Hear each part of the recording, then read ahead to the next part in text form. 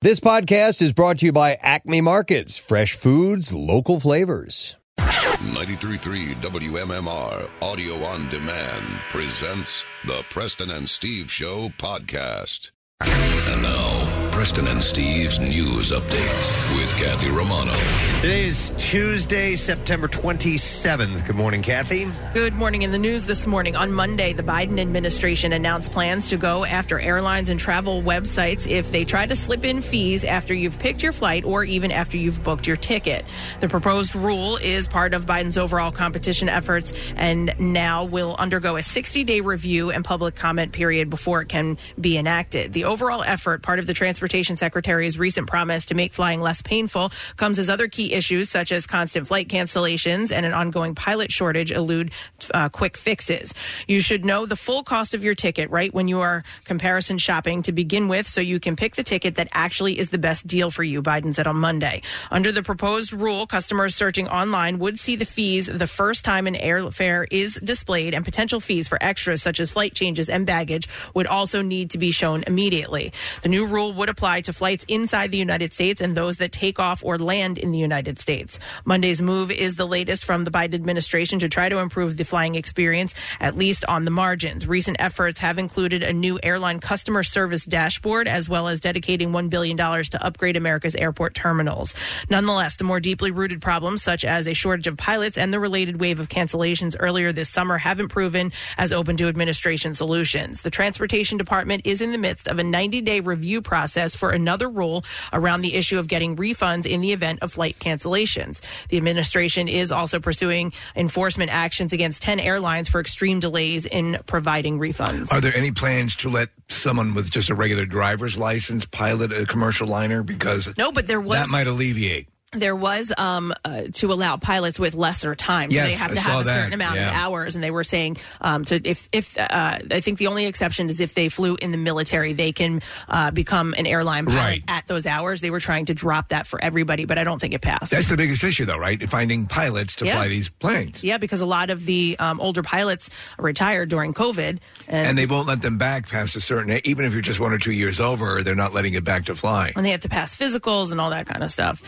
So on Monday, Biden said his administration efforts were having an effect. They cancel on you, and you have to pay a fee to rebook. Come on, man, he says. It's simply not fair. Airlines for America, which represents the major airlines, American, United, Delta, Southwest, JetBlue, Hawaiian, and Alaska, said Monday that its members offer a range of options, including fully refundable fares to increase accessibility to air travel and to help customers make ticket selections that best fit their needs.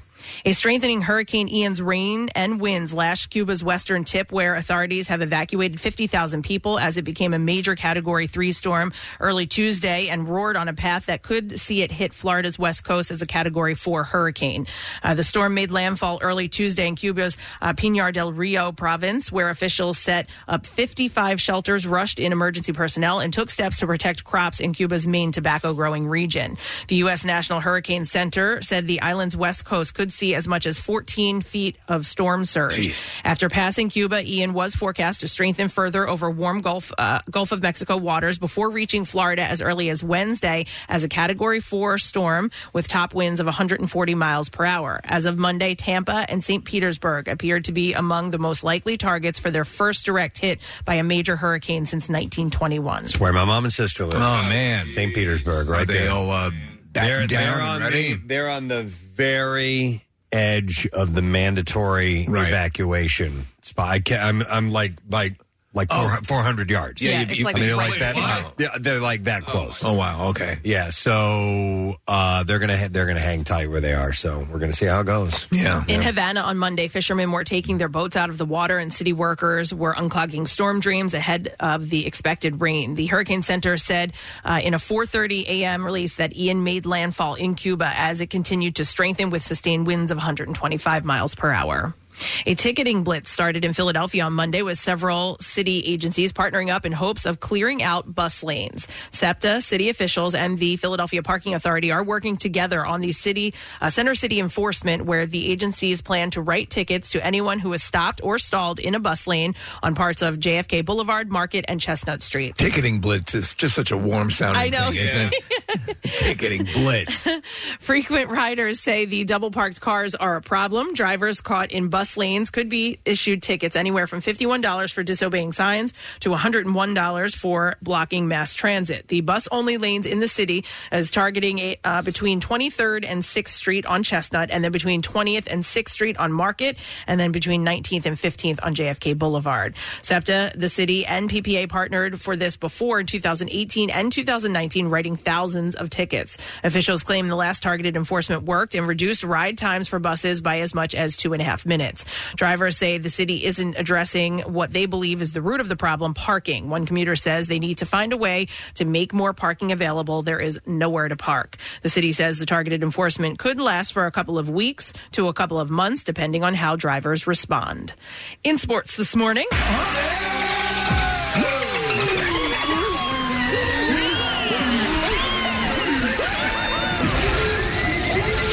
sacks are yummy.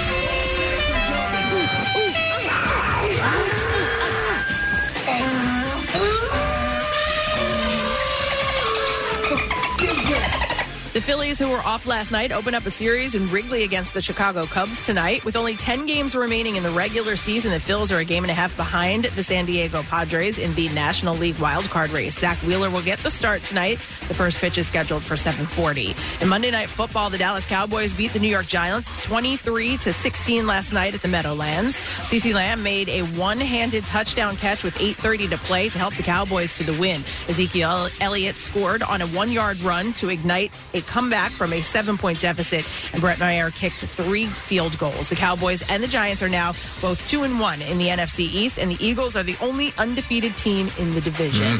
And according to multiple reports, the NFL is replacing the Pro Bowl with the Pro Bowl games. Yeah. It's a week of skills competitions for AFC and NFC players, culminating with a flag football game at Allegiant Stadium in Las Vegas on February 5th. Peyton Manning's Omaha Productions will be involved, and Peyton will also coach in the flag game.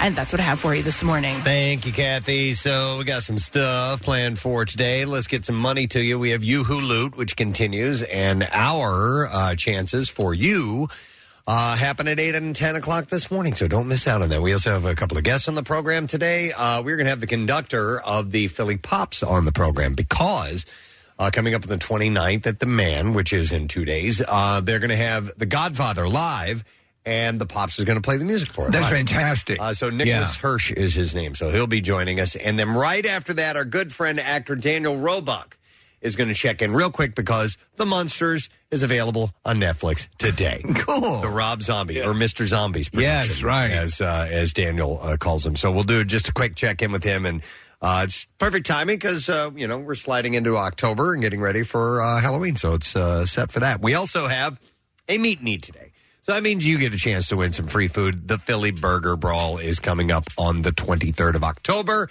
and Mike's Barbecue will be here today to give us some of their samples of what they have in mind for the Burger Brawl. And on top of that, it's Tattoo Day, so we have a chance to win a Preston and Steve themed tattoo. Text the word tattoo to 39333 because that is already up and ready to go, and we will have a winner at the end of the program. $350 gift certificate for Floating World Tattoo and Piercing for your Preston and Steve themed tattoo. And if you want to check them out, go to 1729 South Street in Philadelphia, or you can do a search on Floating World Tattoos on social media, or go to floatingworldtattoos.com. So we got all that on top of other things to give to you, and just basically it's a hang. It's a hang, man. It's a Tuesday morning hang. It's a chill vibe. What's going on? Yeah. That's it. So let's take a break. We'll come back in a second. Stupid Question and Entertainment Report is up. We'll be back in a moment. Get social with Preston and Steve and WMMR. Find us on Instagram, Twitter, Facebook, and TikTok. Now, back with more of the Preston and Steve Show podcast. We'll go through, let's do the stupid question first, and then we'll go through the birthdays. Today's prize, 4-pack of tickets to catch WWE's biggest superstars during the WWE Extreme Rules at Wells Fargo Center, Saturday, October 8th. So the question is, in British slang, what is a moggy? A moggy, M-O-G-G-Y. Let's see if we know. Do you know that? No. Okay, 215-263-WMMR. We'll go through some birthdays while we are awaiting your call. We'll start with this. Comedian Mark Maron celebrates his 59th birthday today.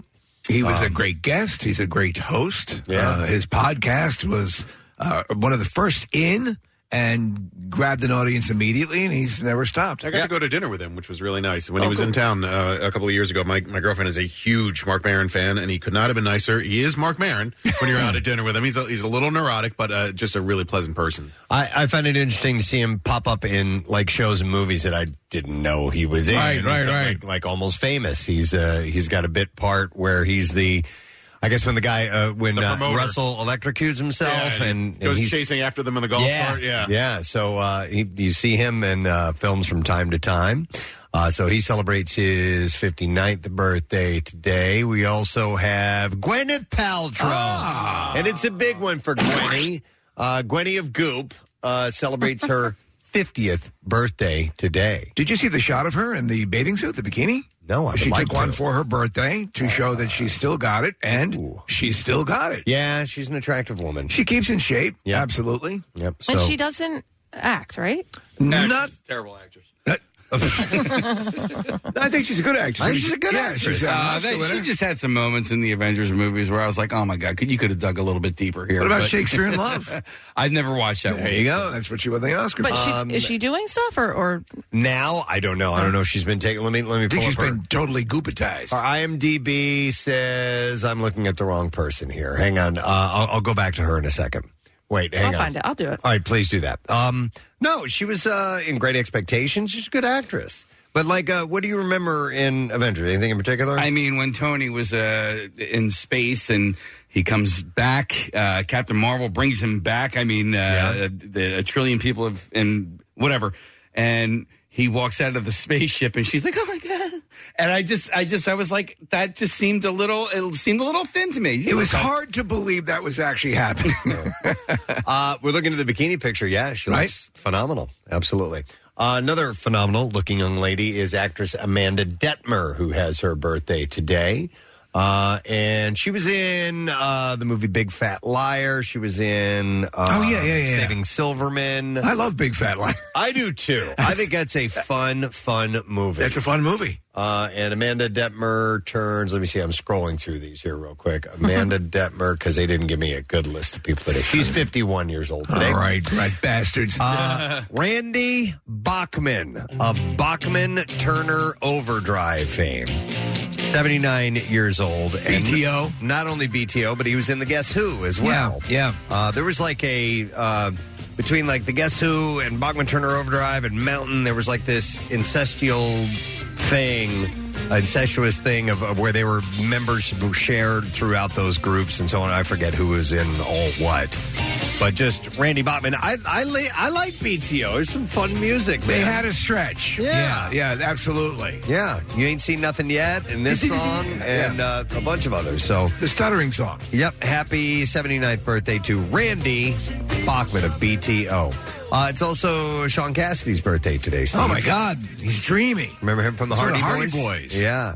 Had a hit song with his cover of Do Run Run. Do Run Run. In the 1970s. I remember that. My sister was a big fan of that. Was your sister a fan of the Hardy Boys, Parker Stevenson? Yeah. Yeah, and mainly... the hair. Mainly Sean Cassidy. Yeah. And then he went on to direct, I think, right? Directing and producing. Do a lot of things afterwards. But he was, Tiger Beat, 16, all those magazines. He was the cover guy for. I spent so much time spanking it to those. I'm sure you did. No, I did not. I was reading Playboy. No, he is 64 years old. Those magazines, Preston, it's funny you bring those up because they dominated magazine racks for a while. They were all over the place. Yeah.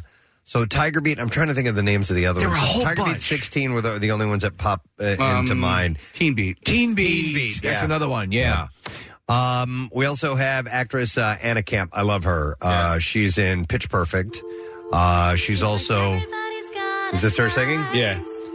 She's also in the movie The Help, and she was on True Blood. She's super cute. I like her. She turns 40 years old today. She's less Pitch Perfect now. We also have one last birthday, Jenna Ortega, Jane the Virgin. And Jenna is celebrating her 20th birthday today. Is it Long Duck Dong's birthday? Go in that guy in the middle. Is that Long Duck? Is his birthday? I think that's Long Duck Dong. Don't quote me on that. I don't think so. It's another, Are you sure? Yeah. Oh, Jesus. You think they'd get a mention? It's just an Asian actor, Casey. Another Asian actor, Casey. Listen, it is a small picture from across the room. You immediately assume Long Duck Dong. It looked... Oh, no, that's Confucius. Like the moment he said it, I was like... I thought it was. What's that guy's name? His name is Kerry Hiroyuki Tagawa. Short Sean And Smith. What did he do? He was in Mortal Kombat. He played Shang Tsung in Planet of the Apes. He was Krull in Tekken. He was Hahachi Mishima. And what has he done lately? Yeah, I'm not really sure. All right. Okay. I'm going to find out what that other guy's name is. I think a deep dive is worth the time. Come on, man. All right. We'll go to the phone and see if we can get an answer to the stupid question. In British slang, what does Moggy mean? 215-263-WMMR. I'm going to go to Kevin. Hi, Kevin. Good morning. Hey, good morning. Kevin, so what is a Moggy in British slang? It's a cat. A cat. A cat. Yeah, you're correct. Hang on a second, Kevin. Kevin, we are going to give you 4-pack of tickets. Catch WWE's biggest superstars during WWE Extreme Rules at Wells Fargo Center on Saturday, October 8th. And tickets are on sale now at wellsfargocenterphilly.com. Getty Watanabe. That's right. He's good. Is the name of the actor who portrayed Long Duck Dong. He was in Gung Ho, too. Yeah, that's right. Yeah. He was the very by-the-book guy who was charged with dealing with Michael Keaton Yeah, and then the American workers. they became friends. And they forged a friendship, Nick. Yeah, I love that movie. He also has a bit role. He pops up in bit roles like in The Wonders. He's a photographer. Are you serious? That. Yeah. I mean, like a very, very small, real quick role. All right. So you will see him from time to time, but nonetheless, It's not his birthday. it's Not his birthday. Getty Watanabe. And of course, we want to wish Long Duck Dong a happy... Oh, wait, no, that's not Long Duck Dong. Let's just in another cast member of 16 Candles celebrating a birthday. All right, so go ahead. We got out of Jim English. Excuse me. Had a frog in my throat. Oh my God!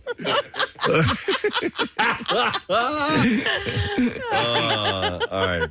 Shall I get to some of the stories here? Yes, I think so.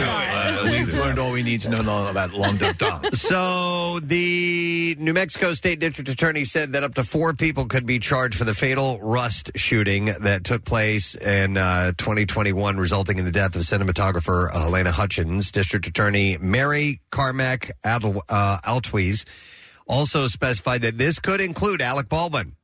She said, we are within weeks, if not days, of receiving the final report from the sheriff's office.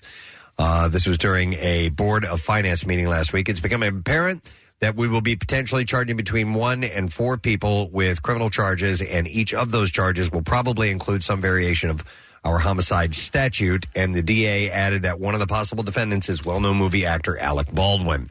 According to Deadline, Baldwin's attorney, Luke Nikas, of Quinn Emanuel, responded to the news saying that the media is drawing false conclusions and said the DA has made clear that she has not received the sheriff's report or made any decisions about who, if anyone, might be charged in this case. So they did say one of the possible defendants, so we'll have to wait and see. We'll see. Yeah. On Sunday, Kiki Lane took to Instagram to share that most of the scenes that she filmed for Don't Worry, Darling didn't make the final cut. sharing photos of herself with her co-star and newly confirmed boyfriend, Ariel Stachel. Lane wrote, "The best thing about Don't Worry, Darling is that I was lucky enough to meet," and then she put his Instagram handle, Ariel Stachel. "They cut us from most of the movie, but we thriving in real life," she said. I have to be honest, I don't know who they are. Yeah, she's from If Beale Street Could Talk, and she said, use the hashtags, got my check, got my man, everything happens for a reason. Satchel responded to Lane's post, writing, "My love, you are a queen, and your talent shines so bright. I was thirsty then, and I'm thirsty now." God, makes you just want to vomit. Hard. The Zola actor also commented on his missing scenes by reposting a TikTok with tweets calling him a glorified extra. He captioned the video, writing, "When you end up on the cutting room floor." But gang, that's Hollywood. Yeah. You can go and film huge chunks for a movie, and they use 10 seconds of it. How many lines down that Instagram post before we get to a yes? Yeah, so you are a queen. You are my queen. You are flawless. I was thirsty then, and I'm thirsty now. I got a boner. Okay. Look, he's got a boner.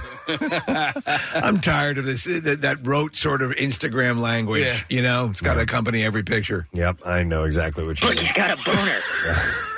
Still one of my favorites. I know. I can't stand it. I hate it. It's so bereft of actual emotion, or do you know what I'm saying? Of just a human. Well, it just seems so pretentious Yes. to me. It just seems it's like a Hallmark card. It seems like pretending. Yes. Like bottom line. Stop it. All right. Anyway, Aaron Carter got a welfare check from police this week after it appeared the singer was doing drugs during an Instagram live session. Police told the outlet they received a call Tuesday evening about Carter possibly overdosing on social media. Earlier that night, Carter hopped on Instagram Live to chat with followers. At one point, the screen went black, and fans thought that it sounded like Aaron was huffing an air duster as they could hear spraying and inhaling in the background. No, he can't. He's in training for his next Damon Feldman fight. So law enforcement responded to Aaron's home and said the singer was asleep when they arrived. There were no drugs at the scene, and police confirmed there was no type of suicide attempt either. Aaron subsequently claimed it was all in good fun, referring to himself as the troll hunter while spraying what appeared to be an air freshener. He said, "I'm tired of people coming after me, so I trolled everybody." He's a freaking troll hunter. I'm a Silver Surfer warlock. He's a troll hunter for the new Avengers. He's your sidekick. Yeah. Junkies assemble. No. They really should hang out, those two. Junkies assemble. Look at his horrible face tattoo. Oh my God! It's not. It looks like the tattoo artist spilled a bottle of ink on his face. Steve, what? Junkies assemble, and then I have your stalker voice. Man, I'll be there in a minute, man. Yeah, my zipper's stuck.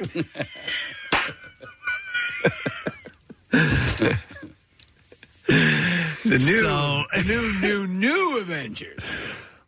Carter, who never shied away from opening up about his past drug addiction, claims to be 5 years sober. So he's doing okay, gang. He was just playing around. He legitimately had, I can't believe I used the word legitimate with the Damon Feldman fight, but he legitimately had a few of those celebrity fights. Did he really? Yeah, he was making some money off them. Earlier this week, Carter announced plans to sue his on-off girlfriend, Melanie Martin, for defamation in response to claims that he broke her ribs, which he says is not true. While speaking with TMZ reporters, Aaron said his forthcoming lawsuit will look like, quote, Johnny Depp Amber Heard 2.0. Do you remember when he was the heartthrob, when he was the Sean Cassidy for a while? Vaguely. I remember a little bit about him, and I remember that name being thrown around a lot. Yeah, it was his... He was a singer, right? I mean, like a Did he write that Shaq song about, not wrote it, but sung it about this... I don't know. All I know is he's somebody else's little brother. Yeah. Nick Carter, right? Nick Carter, yeah. And if it wasn't for Nick... Yeah. There you go. All right. Enough said. He knows Long Duck Dong. I know that. So people get enough of a TikTok, or can't get enough of a TikTok that's showing Kim Kardashian. I haven't seen this yet, but I'm laughing at just the description. It shows Kim Kardashian struggling to walk up a set of stairs in a silver Dolce & Gabbana dress during Fashion Week in Milan. because she wears those dresses that are so tight. I would guarantee this is quite common. That she can't move her knees or anything. So her longtime friend, Stephanie Shepard, shared the video on Sunday with the Kardashian star hopping and taking tiny steps in the tight-fitting dress in order to get around. It is pretty funny. In other news, she also appeared on Live with Kelly and Ryan on Monday and shared that she's just not ready to date yet. Following her breakup with Pete She'll be Davidson. involved seriously with someone by the end of next week. Oh, yeah. We're watching the video of her going up the steps. She literally has to. There was one of her, Kathy, that she was hopping. So she was holding on to a railing and hopping sideways to get up the stairs. That's why I never wanted to wear those for a while. Those mermaid style dresses, that are super huggy. tight, and then just kind of flared a little bit at the ankle, and that's how you have to walk. I would imagine. Yeah, you have no choice. Wouldn't the thing to do would be for her to stand facing with her back to the steps, and someone put their arms under her arms and pull her up the steps? Yeah. Lift your feet. Or they have a dolly and just throw her on that. On a hand truck. Yeah.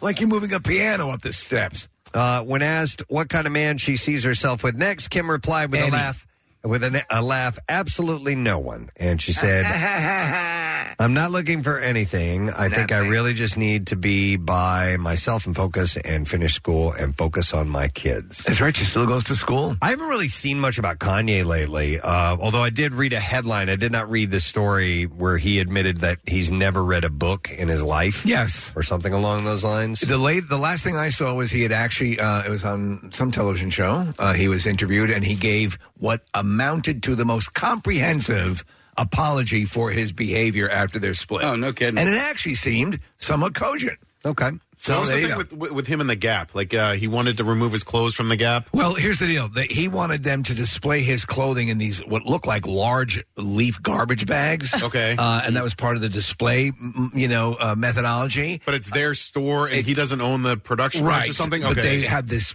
kind of lucrative deal with him, and they're benefiting from it, but he wants to remove his clothing if they don't do exactly what he wants. Yeah. All right, well, moving on. Meryl Streep honored her longtime friend Robert De Niro at a gala in Austin for the Harry Ransom Center on Saturday. What the hell are you doing? The actress... Man, he was surprised. I don't like surprises. The actress referred to De Niro as her beacon for 50 years. Please stop calling me. And in her speech... Streep shared how much she looks up to the Goodfellas actor. She said, over the years, people have always said to me, what actress do you most admire? What actress's career would you like to emulate? She said, naming Geraldine Page, Colleen Dewhurst, and Vanessa Redgrave, among others. She said, but really, the second time I saw Robert De Niro, I said to myself, that's the kind of actor I want to be. That's what I want to do. And I want to do it with a commitment and the passion and the skill and the beauty with which he applies to it. And he's been my beacon for 50 years, she said. Oh, wow. What the hell are you doing? The actress said, he's a man whose presence in my life for 40 years has been a consoling constant, but I didn't see him very often. We don't chat, but I know he is, without question, always there for me, and he always will be. He's a man who lives by his loyalty to his ideals, to his country, and to the people that he loves. She didn't like the speech. She didn't like it, yeah. Do you remember you saw, obviously, the Deer Hunter? I know Casey is on the second half. That she looks like she's 18. It's an early role for him, but the performances, even at that point in their career, are so incredible, and they're so good on screen together. Yep. And he keeps working, man. He's got like 10 projects in the hopper right now. Wow. And this movie Amsterdam looks really interesting. It's coming out later, I think next month maybe.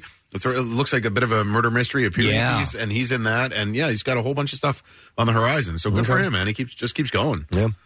The recently published excerpts, from Alan Rickman's diaries offer a glimpse into the late actor's decade-long journey through the Harry Potter franchise. They also give insight into why he decided to continue playing the role of Severus Snape across all 8 films. It was a simple reason. The check kept clearing. Prior to production, beginning on the series' 5th entry, Harry Potter and the Order of the Phoenix, Rickman was forced to confront health issues. The excerpts published by The Guardian. My tummy hurts.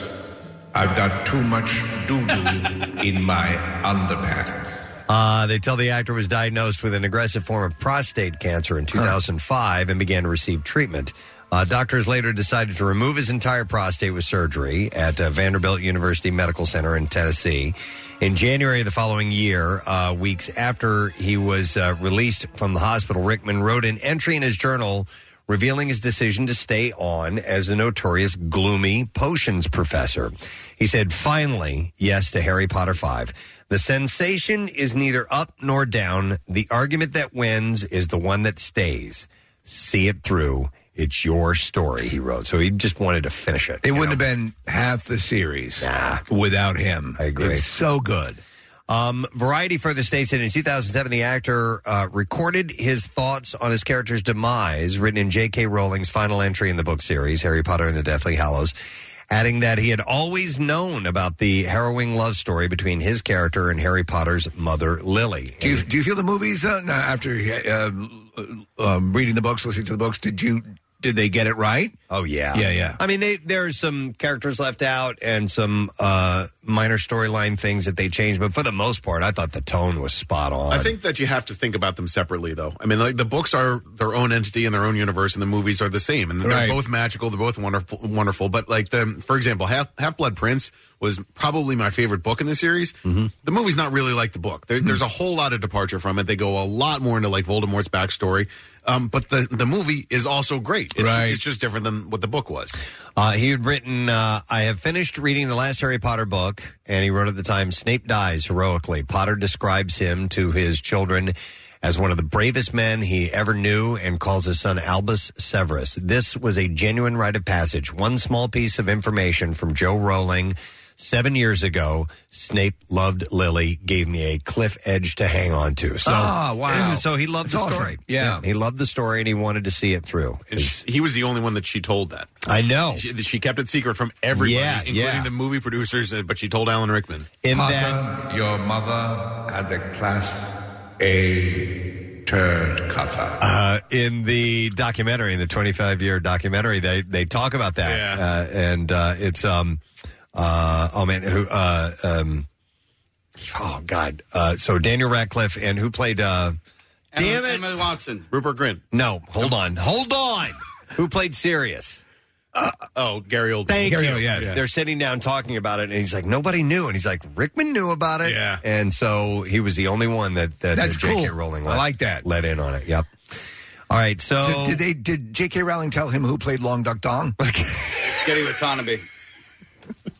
You know that now. Getty Watanabe. I know this. Yes. She gave me a peek behind the curtain of 16 candles. All right, let's see, just a couple more quick things. You mentioned Amsterdam, Nick. Christian Bale told the IndieWire recently that he had to isolate himself from Chris Rock on the set of Amsterdam because the comedian made him laugh too much. He said, Chris is so bloody funny, and I found that I couldn't act. He said, because I was just becoming Christian laughing at Chris Rock. So I had to go to him, and I went, mate, I love talking to you, and we have mutual friends, but I can't do it anymore because David didn't ask me to make this film so he could watch me giggle. He wants me to be Bert, and I'm forgetting how to be Bert. And then he said, I often meet these incredible people, but I isolate myself because if I get to know people too much, I find I just don't believe what I'm doing to the scene. So if Bale is playing Bert, is Chris Rock playing Ernie? Maybe that's it. You know, it's interesting. I wonder, Christian Bale is brilliant. He's amazing. He's incredible. But is he, would it be slighting him a little bit to say, wait, dude, you mean you can't separate in the moment that you know this, but you can't turn it off and go somewhere else? You have to actually... I know it's method. I know it's what he's doing. It's full method, but you would think you'd be able to. I forgot what the actor you told me about who once gave the suggestion to Dustin Hoffman. Oh, it's Laurence Olivier. Yeah. My son, it's called acting. You don't actually have to starve yourself. On the set of Marathon Man, Dustin Hoffman was actually taking ice baths because it was supposed to look like he had just been in an ice bath. My dear boy, that's why they call it acting. Yeah, exactly. I agree.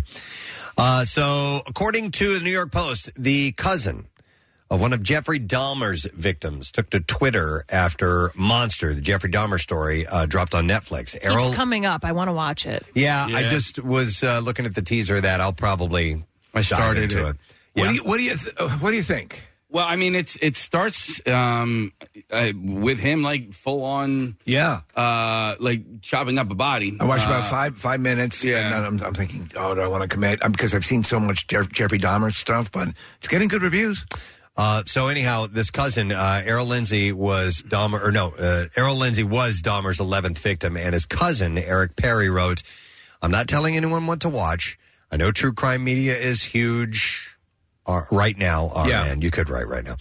But if you're actually curious about the victims, my family are pissed about this show. It's re-traumatizing over and over again, and for what? How many movies, shows, documentaries do we need?" Yeah, it's a fine line. It's interesting. I mean, I get it. Yeah, I'm fascinated by, and I think we as not everyone, but some people as human beings go, how can someone do this? I need to see to try to understand how someone can, you know what I mean? Exactly. It's a fascination. If you're on the side of having a close relationship or a connection to a victim, it's got to be horrible. And yes. Yet, and if it's a character weakness, I freely admit it is. I'm perpetually fascinated by this stuff, and I've seen a whole bunch on Dahmer. But I can completely see someone. Yeah, going, if your why do nephew they keep dredging this up? Was murdered by somebody like that, you would go, okay. Enough. We don't need to glorify But don't you remember years ago we spoke to a victim, and I don't remember. Maybe she was selling a book or something like that. But I spoke to her down the hall for her story, and I got a little bit more in depth with her. And she said it still helps me to talk about it. Now, she survived it, obviously. But she said for me, it's because I said, how do you do this year after year? And she said, for me, it just helps. It's part of the continuing healing process for her. So it's Richard Speck, or was it Ted Bundy, I believe. It was Ted Bundy. But remember, yes, that's right. He brought the log in and was beating. Yeah, so he was going intense. from room to room killing people. And he actually attacked her, but she didn't die. Yep. Yeah, and she played dead. Yeah. Yeah, I remember Somebody that. Her roommate came home, and the lights shined through the window, and that's what scared him out. Right. Wow. All right. Well, anyhow, we're going to move on to something lighter, like the clips. Let's do these. Special Agent Simone Clark is the oldest rookie in the FBI Academy in the Rookie Feds. In this clip, star Nathan Fillion talks about how the show portrays real-world attitudes towards police. Here we go.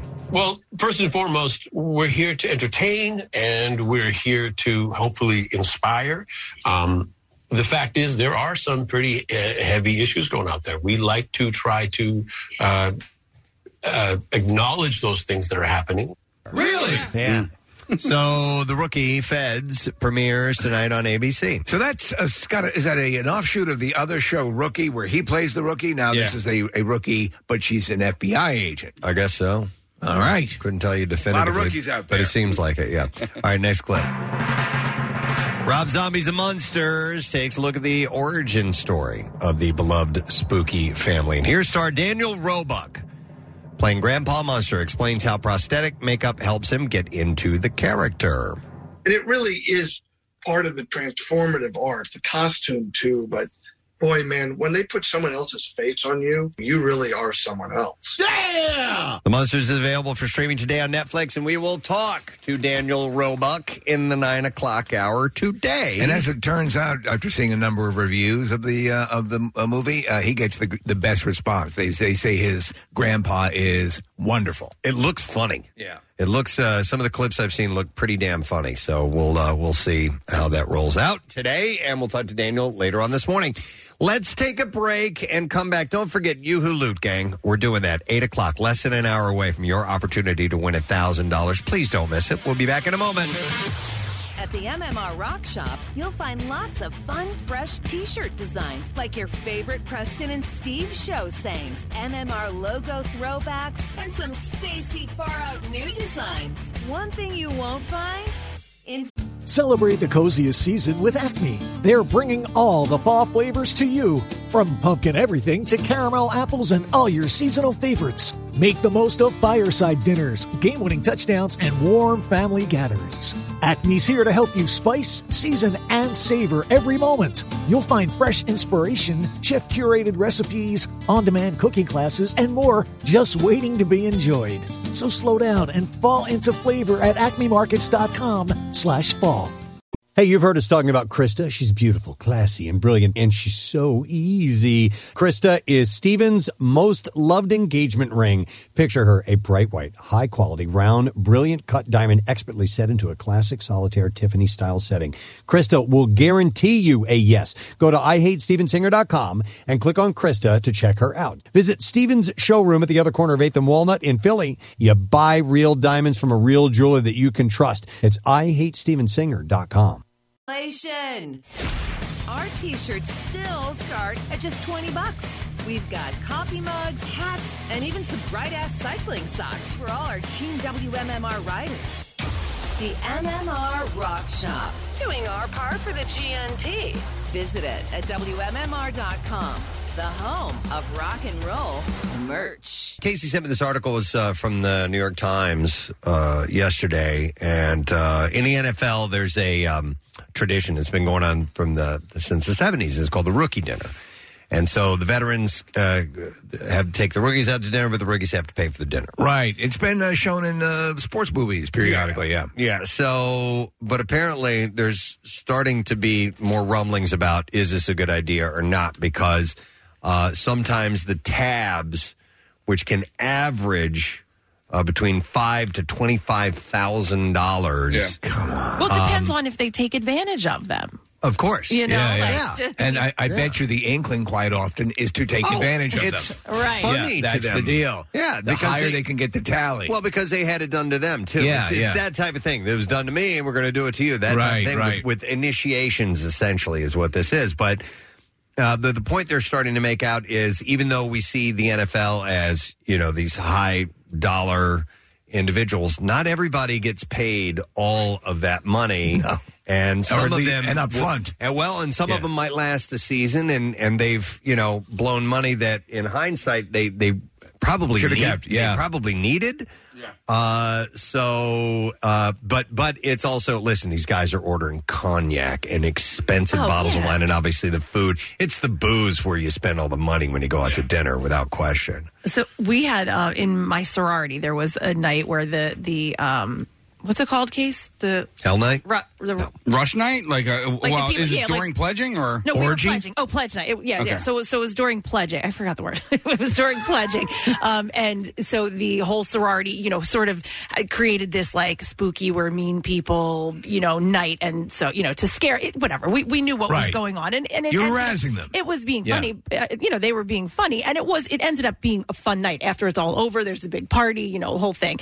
But they got the year that I was pledging, the sorority got in trouble for it. So the following year, when we were finally in the sorority, we couldn't do that. We didn't get the chance. What was the core thing that you did to besides acting like you were very mean? Was there something equivalent to this, or It wasn't money, because in college nobody had money. Right, no, right. it was. So we were brought into one of the sorority sisters' houses. They put us in a basement. It was very dark. It was almost remind you of a haunted house, spooky, scary. Sure. They all came in all dressed in black, and we were blindfolded. It just was honestly, it was so dumb, but we were laughing. Yeah. It was fun. That's cool. Before we go down the sorority and fraternity path, which I'm sure we're going to because that's the easiest to go to, but I wanted to see if there are other professions that might have this rookie type of initiation thing. And I'm sure that construction sites probably do their little thing. Oh, yeah. Maybe in the medical field, because interns there usually get the crap work. In the military. Military and police. Yeah. Yeah, that absolutely. Too. And in radio, I remember interns were pretty easy to. Now, we don't do that here. They actually have work to do on our show. But if you're doing a different shift, it's a little bit less involved than the morning show. I remember being, running my interns around and having them just do crap work all the time. As part of an initiation? That wasn't really an initiation. It was just I like... needed work done. Yeah. Well, look at what running we did. errands for me. Look at what we did to Joe. Joe, I feel... I don't. I feel bad about Joe. I don't. You do? Yeah. No. Yeah. We took it to... We took it a couple We had steps. people beat him with a wiffle ball bat. What? What's the big deal? He shot a hot sauce in his ass. What's the big deal? Well, he ruined your jeans, Gav. He had it coming. Let's remember what precipitated that. He ruined some jeans of yours, and so we sprayed hot sauce in his ass. butt. He was also a little bit of an idiot. Like, if you're going to play a prank... Wow, how sympathetic. Wow. Joe, I lost one on the table today. It was okay, though. It was kind of an idiot. Wait, why did we make him sit on top of the crane for 24 hours? Because it was part of Month of Stunts. He wanted. That's the other thing is he wanted to do these things. Yes. Listen, it's the same thing when you guys asked me if I wanted to do Month of Stunts. The only thing different but the between thing is, me Kathy and doesn't think you're an idiot. The only thing different, I'm a total moron. The only thing different between me and Joe was that I was getting paid a whole $17,000 a year. All right, so when you guys asked me to do Month of Stunts, I was like, okay, yes, you can drag me behind a horse. You can have me drive a car into a pond. You know what I mean? Like.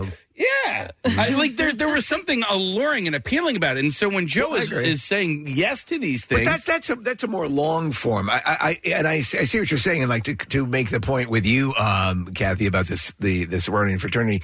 These are things because I think there was something I'm remembering and maybe falsely remembering from The Wolf of Wall Street where they had sort of an initiation thing that they would do with with those guys. But that kind of thing, I'm sure, has its variations, right? And bringing up the sorority thing, the point of that story was that I was where it stopped. You know what I mean? Like our class was where it stopped, so we were the group that couldn't do it. So if this ends in the NFL, then that group's like, damn it, son of a bitch, we didn't get our revenge.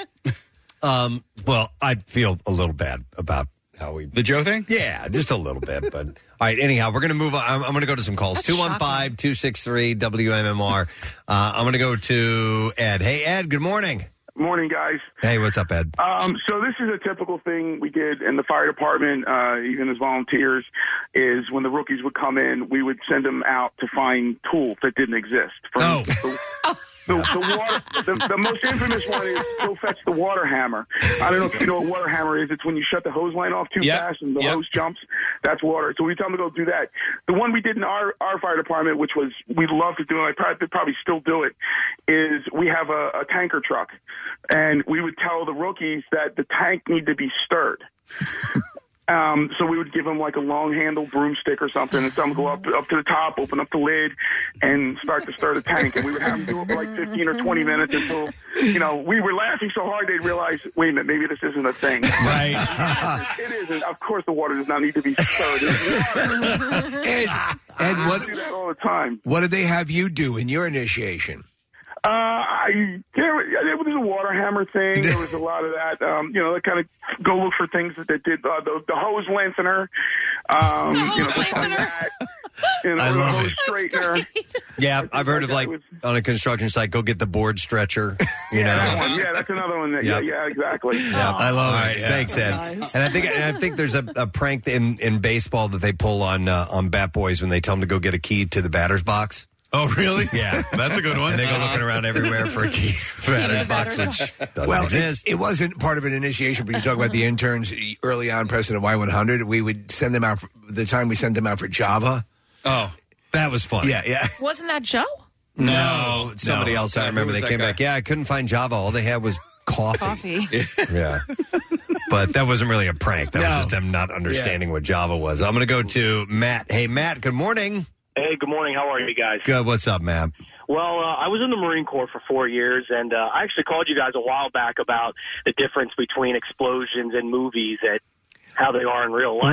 Right. Okay, yeah. So while in the Marine Corps, I was in Iraq in 2004, and I had a prank played on me because I was a new guy, just a young 19-year-old kid, and one of the guys told me to go get a prick E5 and send me to one specific older sergeant to go get this Pricky 5. Pricky 5. In terms known as radio communication equipment, and it's also known as a Prick 119.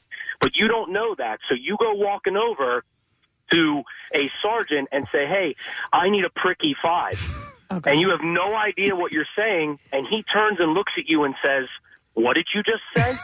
And then you say, I need a Pricky 5, and he just chews you want a Pricky 5? I'll give you a Pricky 5, and he goes off. Wow. So you're just sitting there going, you have no idea why you're getting yelled at. You have no idea what you said. You turn around, and everybody is laughing at you. And you're just like the little puppy with his tail between his legs, like, oh, no, I just did something wrong. Yeah. But you return the favor years later when you tell the young guy, when you go for, with some of our vehicles, I was a motor T driver, you have vehicles with air brakes. There is no fluid for these brakes. Okay. So you send the new guy, go get me some brake fluid right now, Marine, go. It's up in the warehouse. You need to go look and go right now. You got 2 minutes, go. And he comes back to you with a red face, scared because he can't find the brake fluid for the 7-ton truck. And you just keep going back and forth with him. And then I wasn't as hard on my Marine, but I did yell at him for not finding the brake fluid.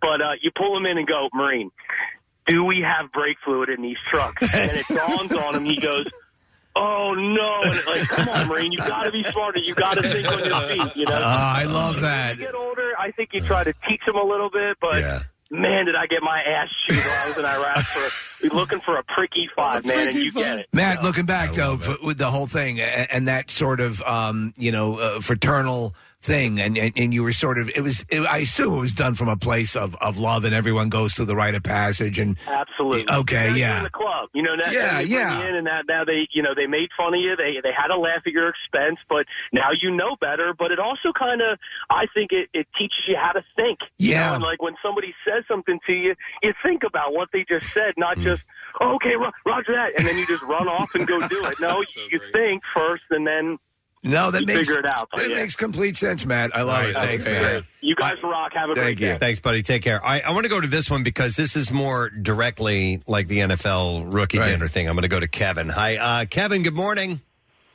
Good morning, guys. How are you? Good. What's up, buddy? Hey, yeah, I'm in sales, and I worked at a company where they had a thing called NGB, which is New Guy Buys, where kind of at the first small regional sales meeting, you'd go out to dinner, and you'd be required to kind of buy all the other sales guys dinner. And they would get night drinks and stuff like that as you do rounds of shots of whiskey and all this kind of stuff is.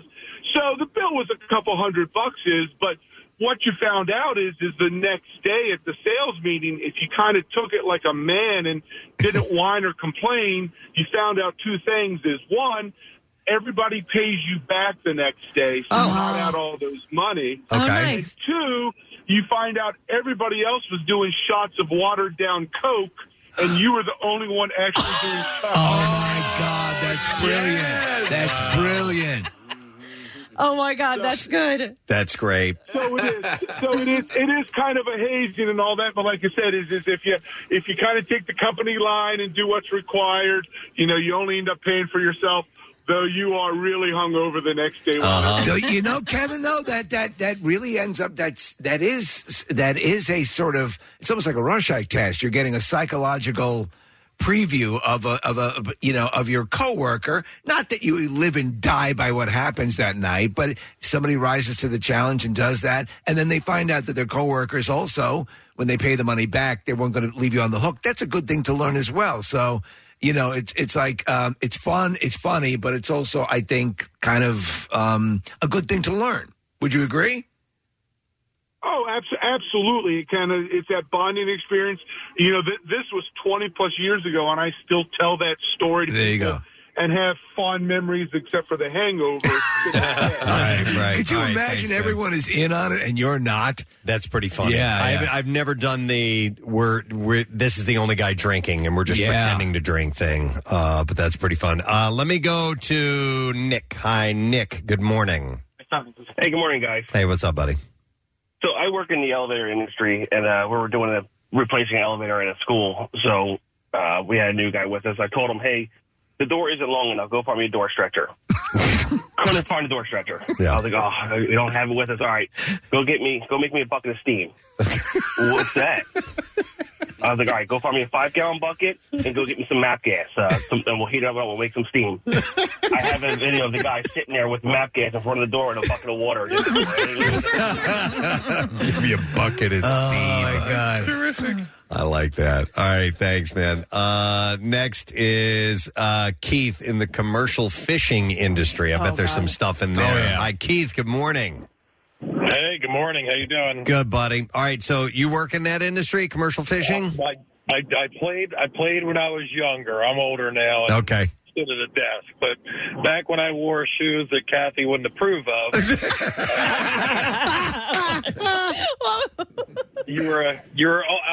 I've eaten a lot of bait and a lot of fish parts and just a lot of unmentionables because that's just how it is. Oh, my God. That's how you prank each other? Like dared to, or you have to? It's kind of expected to. Wow. You know, you're the new guy. You got to show that you got some marbles, and the whole idea is to try and get people throwing up and seasick. Okay, right. I mean, is that the equivalent of like eating the heart of your first kill when you're out hunting? Yeah, it's like the gift that keeps on giving. So, Keith, did you primarily stay on like one a vessel, or when you move from vessel to vessel, is there an initiation or a razzing or hazing when you go from boat to boat, or how does it work out? Well, when I was young, you just got hazed. You know what I mean? Okay, I got you. So I don't know what it was, but I was the target, and I wasn't a sissy most of the time. Okay. All right, Keith, give us something gnarly that you ate. I've eaten swordfish liver. I've eaten just bait that's been dragged across the ground. Bait. Swordfish. Raw sea urchin, sea urchin. So basically, it's your Stroman, Preston. This is what you get in a can. That's disgusting. Yeah, my God, yeah. All right, thanks, Keith. Appreciate it, man. Let me go to, Jacqueline, who has a stonemason stuff to share with us. Hi, Jacqueline. Good morning. What's up, Jacqueline? Good morning. Hi, Good morning. How are you? Good. So one of the things they'll get you to do at first is they'll say something like, I bet you can't pick up that bag of cement or that bag of mortar up over your head. Okay. And you usually are able to do it, and then someone will come up behind you with a razor blade and cut the whole bag open. Okay. Oh, no. That's a good one, too. Oh. It's a good one, too. Yeah. And it just spills all over them, right? Yeah. That's luckily, I could not lift it over. You were smart. If I could have, I swear to God, we all would have ended up on Dateline. Nice. No. I like that. I've Thank you, seen Jacqueline. and listen, construction sites. There's no way I would bail. I would bail on that. Like I wouldn't be able to handle it. You They're don't know just what too you're doing. tough. Yes. A, in case B, you don't want to feel like you want. Oh, I'll go get that. I'll go get the bucket of steam. Well, and I know somebody who was in a union and couldn't handle it. Yeah. Couldn't handle how tough it was, the stuff like this that they were doing, and left. Got out, went out on his own for years, and then finally, after he knew, I guess he knew what he was getting himself into, knew what to prepare for, and went back and successfully stayed in, went through the apprenticeship and all of that. Tough. If you think about the commercial fishing in the early years of the show, The Deadliest Catch, they had the razzing and that sort of stuff. But I mean, in those situations, like Kathy, if you're on a construction site or whatever, you could literally get a coworker killed if you don't know what you're doing. Yeah. And so, I guess that's a tension breaker. I saw one gag that on the construction site and I don't know exactly what the story is behind it because I just watched the video, but they take a tape measure and they go to measure the guy's face, okay? Yeah. And then they measure from the top of his head down to his crotch, right? Yeah. And then they bring it out. and then they let the tape measure go, and it smashes them right on their nuts. It's hilarious, but I don't know what the story is behind it. It just turns into a pendulum. Gets them right in the balls. I'm going to go to It's too good. Joy. Hi there, Joy. Good morning. Hey, you guys rock. Thanks. Oh, it's Joe. I'm sorry. Hey, Joe, what's going on, buddy? Hey, so basically, back when I was in the Boy Scouts in a venture crew, what you would do with a new kid, you tell them when you got a fire going, you tell them to go get the left-handed smoke shifter out in the woods. And they go out there, and sure enough, they go and look around for about 15, 20 minutes for this left-handed smoke shifter, and it doesn't exist. Yep. I remember going snipe hunting when it was in Boy Scouts. Snipe is a classic. Mhm. In fact, there was a Cheers episode about snipe hunting. Yeah. Yep. We'll go over to Brian. Hey, Brian, good morning, sir. Good morning, fellas. Hey, what's up, ladies? bud? Hey, when I was in the military, we used to do this thing that the new guys, I was in an armor unit, we used to give them a ball-peen hammer and tell them to go out and check the tanks for soft spots. So they'd be out there hitting a ball-peen hammer on tank armor. Yes. That's hilarious. Was chalk involved with this? Who? Chalk. Like white pieces of chalk? Yeah, well, sometimes, yeah. I mean, it all depended on how far we wanted to go with it, too. All right, because they had a... Yeah, I'm sorry to interrupt, because somebody else texted in with the exact same or a very similar prank, but they would give a rubber mallet and a piece of chalk, and they would have to go look for soft pieces of armor on the tank, and they would ding the tank, and inevitably it would sound different in different spots. So they think, oh, this is a soft spot. Oh man, there's not enough armor here. Yeah, and they go around the entire damn tank. Preston. Sometimes they'd be out there for hours, but it was always a good time. That is hilarious. That reminds me, Preston, of the Bugs Bunny war cartoons where they put him in charge of checking the missiles for duds. Yeah. Yep. Mm-hmm. All right, let me go next to Paul. He's going to talk about prison. Hey, Paul, good morning. Hey, good morning. How are you guys? Good. What's up, my man? Yeah, I worked in a prison for about 7 years, and, whenever you were the new guy, you always got stuck. When inmates came in, you had to do the strip searches. Okay, so that's a job no one wants. they left that detail up to the newbies. Yeah, Okay. No one wanted that job, and then anytime you had a disruptive inmate that you had to bring to segregation, if they really, really didn't want to cooperate, you had to do a staff-assisted strip search, which usually involved the newest staff member getting very intimate with the inmate. Oh, wow. That's a trial by fire. That's terrible. Yeah, it was tough. I actually had a coworker get sued because the inmate claimed he put a finger in a spot. Wow. Interesting. Did you ever prank a newbie by having one of the convicts have one of those endless handkerchiefs in their butts? That would have been hilarious. Thanks, Paul. Appreciate This it. thing won't stop. Let's see. I will go. Oh, yeah. Let's go to this one. Hey, Brian, you're on the air. Good morning. Hey, good morning. How are you? Good. What's up, my man? So I was an electrician, and I was on a wage job, and I was only 18 years old. Never really been in a bar. So after work, all the guys took me to a bar, and they said, we're going to sing karaoke. Okay. And they said, we'll sign up first so you can see how it goes, and then, you'll go last. I was like, okay. So being a country guy, and, I figured I'd sing Garth Brooks to dance, and, the karaoke starts, and I'm going to kind of waiting for one of the guys' names that I'm working with to go, and of course it's my name that goes first. They called you first. Nice. None of the other guys signed up. It was only me. So you're putting on a concert. You had to get up there and sing that tender Garth Brooks ballad. It'd be funny How'd that go, by the way, Brian? So I did well, except I really kind of brought the atmosphere down in the bar because, upbeat bar, and here I am. Yeah, it's like when Nick played We Got Tonight at the frat party. Mhm. That's great, Brian. Thanks, man. It would be really funny if they all just signed up his name instead of, because they all look like they were signing up. But if they all, every single song they kept calling him back to be, that would be a good one. I like that. These are rookie kind of newbie initiations that we're talking about because the NFL does these rookie dinners. There was an article in the New York Times about that recently, calling that out. So I'm going to go to Dominic next, another Boy Scout story. Hey, Dominic, good morning. Good morning. You guys are office. Thanks, your office. What's up, bud? So when I was my first sleepaway camp for Boy Scouts, I was 12.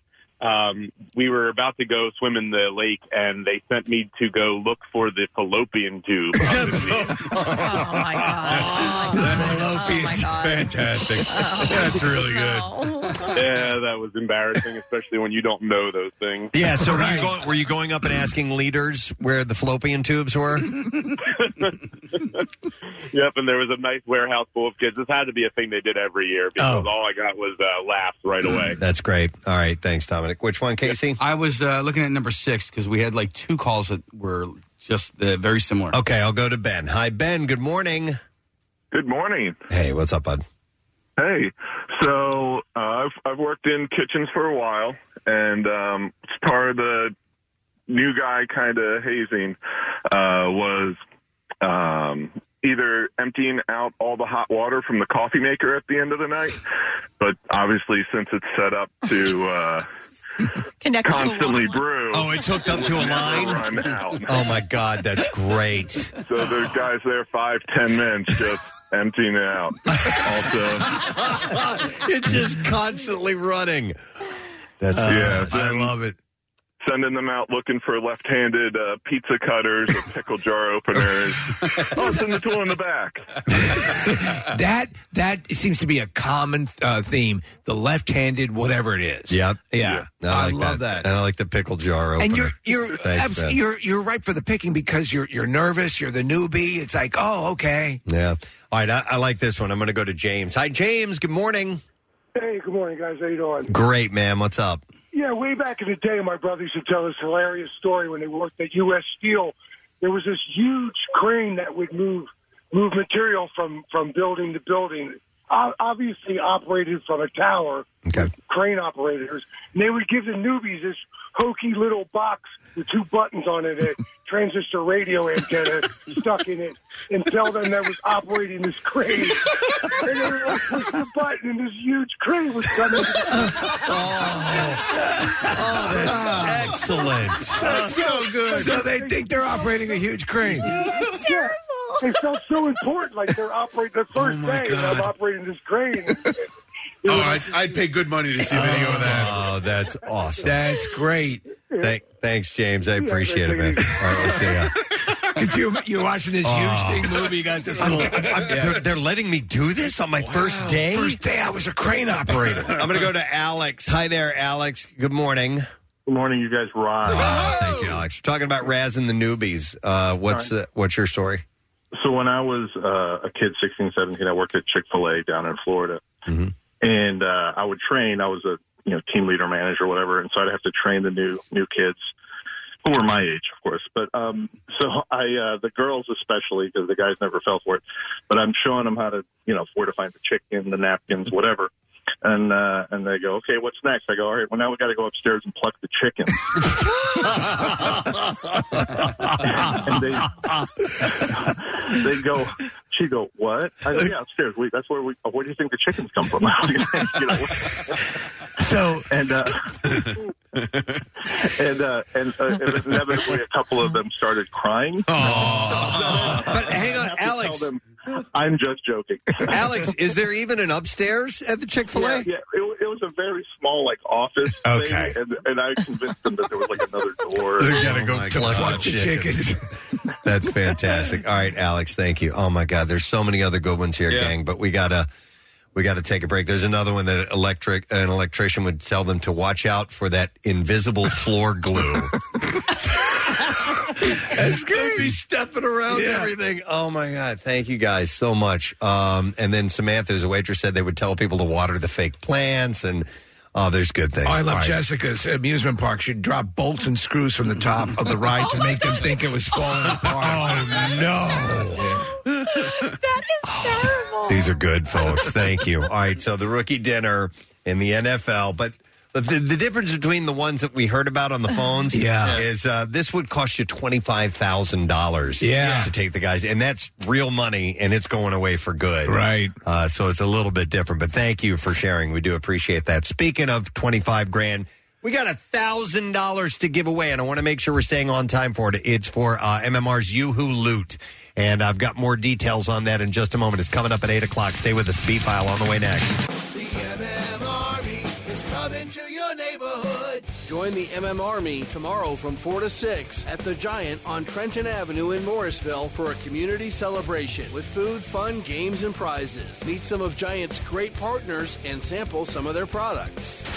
Thursday from 7 to 9, Casey Boy rocks Saloon 151 West Gay Street in Westchester. Enter for a chance to win Eagles Dallas tickets or a Dallas Goddard autographed helmet courtesy of Bud Light. Plus, enjoy 250 Bud Light bottles. Yeah, that's right, Axel. You could be mine. 93.3 WMMR. It's everything that rocks from GNR. Preston and Steve Show. Tuesday morning, 8:01 a.m. That means this. Here it is. MMR's. Yoo-hoo Loot. Now, listen up. Here's your keyword. And the word is worth, W-O-R-T-H. And you have until 15 minutes after the hour to enter it. Again, it's worth. There are 3 ways for you to do this, okay? You can text it to the special contest short code number, which is 45911. You can also enter it at the MMR app or at WMMR.com, and one random entry wins $1,000 in this company-wide contest. Each winner gets a call from Beasley, so make sure that you answer your phone. Contest rules available at WMMR.com, and it is sponsored by Horizon Services. So again, the word is worth. All right, 15 minutes till after the hour to get to this. So W-O-R-T-H. Make sure you enter that now. Let's have a look at traffic, see what's happening so far this morning. Kathy, what you got? We've got a couple of things here. An accident on the Schuylkill Expressway has it stopped eastbound between City Avenue and Montgomery. The accident is off to the shoulder. We're still westbound, Passyunk to South Street, the Boulevard to Belmont, and then again at Conshohocken. 95 northbound, a disabled vehicle blocking the right lane. So North 95 stopped from Girard to Cottman.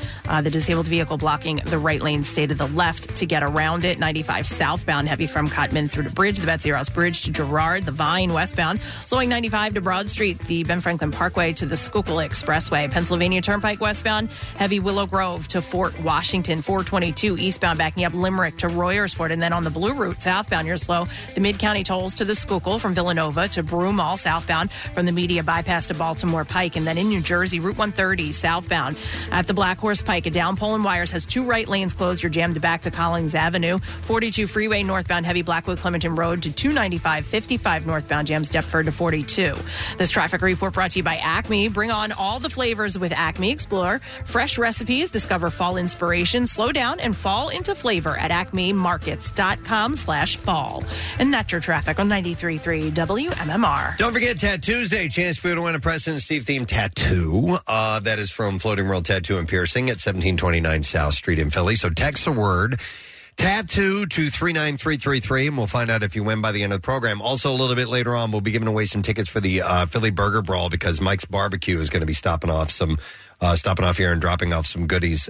So get yourself ready, because that event is coming up on October 23rd. Thank you, Casey. October 23rd. So we will have those tickets for you in a little while. Just listen closely for your chance to win. While you're waiting, we'll do this.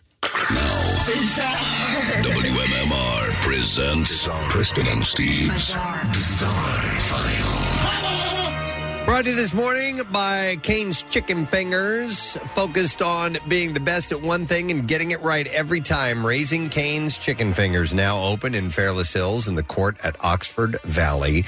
One love. All right, we're going to start with this home run story here.